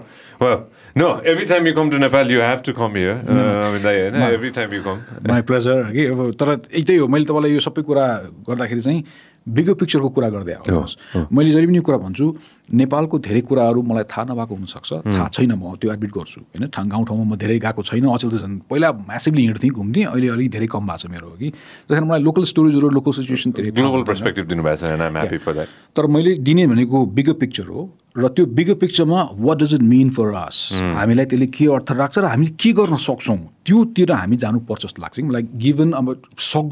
सकेसम्म अब हो सबै कुरा ठिकठाक हुँदैन तर त्यो गर्नै पर्ने स्थिति चाहिँ अहिले छ thank you so much for your time र नेक्स्ट टाइम म उता आउँदाखेरि चाहिँ अब डेफिनेटली बिबिसी रेडियो 1 2 कतिवटा छ अरे बिबिसी रेडियो टन्नै छ क्या बिबिसीको ठुलो छ एउटा हेर्नु मन छ मलाई कसरी गर्छ अब धेरै जस्तो छ हामीसँगै एउटै हाउसमा छौँ हामी त्यहाँ तपाईँलाई म टेलिभिजन रेडियो पनि देखाइदिन्छु होइन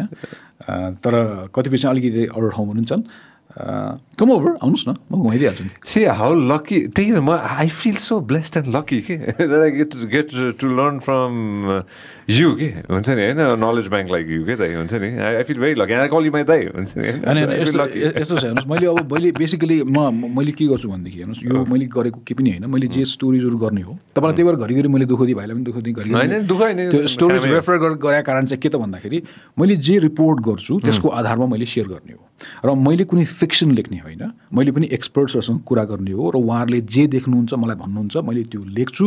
मेरो अडियन्सलाई मैले त्यही देखाउँछु बिबिसी वर्ल्ड टेलिभिजन रेडियोले मलाई इन्टरभ्यू लिन्छ त्यही कारणले लिन्छ किनभने मैले बेसिकली रिले गर्छु what I been told what I see र कुनै केसमा चाहिँ मैले I have to dig out myself के भइरहेको छ जस्तै अब अहिले चाइना इन्डियाको कुरा गऱ्यौँ हामीले लास्ट इयर अब तपाईँको मैले सायद त्यो तपाईँसँग गर्नु पाएको भएन त्यो जुन फेक फरेस्टको कुरा होइन कसरी फेक फरेस्टहरू होइन त्यो गरेँ त्यो आफै पनि डिग गर्नुपर्छ तर बेसिकली जे देखे हो त्यो भनिदिने हो जे रिपोर्ट गर्ने हो त्यही नै कुरा मैले तपाईँलाई राख्दै हो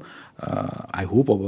I'll be able to continue this. Thank you very much. You will. And please enjoy your stay. And the podcast is going to come out tonight, I hope. And it's going to be fresh. People are going to love it. Thank you. Thank you so much. Thank you so much for your time. Thanks. Thank you. Wow. If you love what we are doing, make sure that you subscribe and turn on notifications.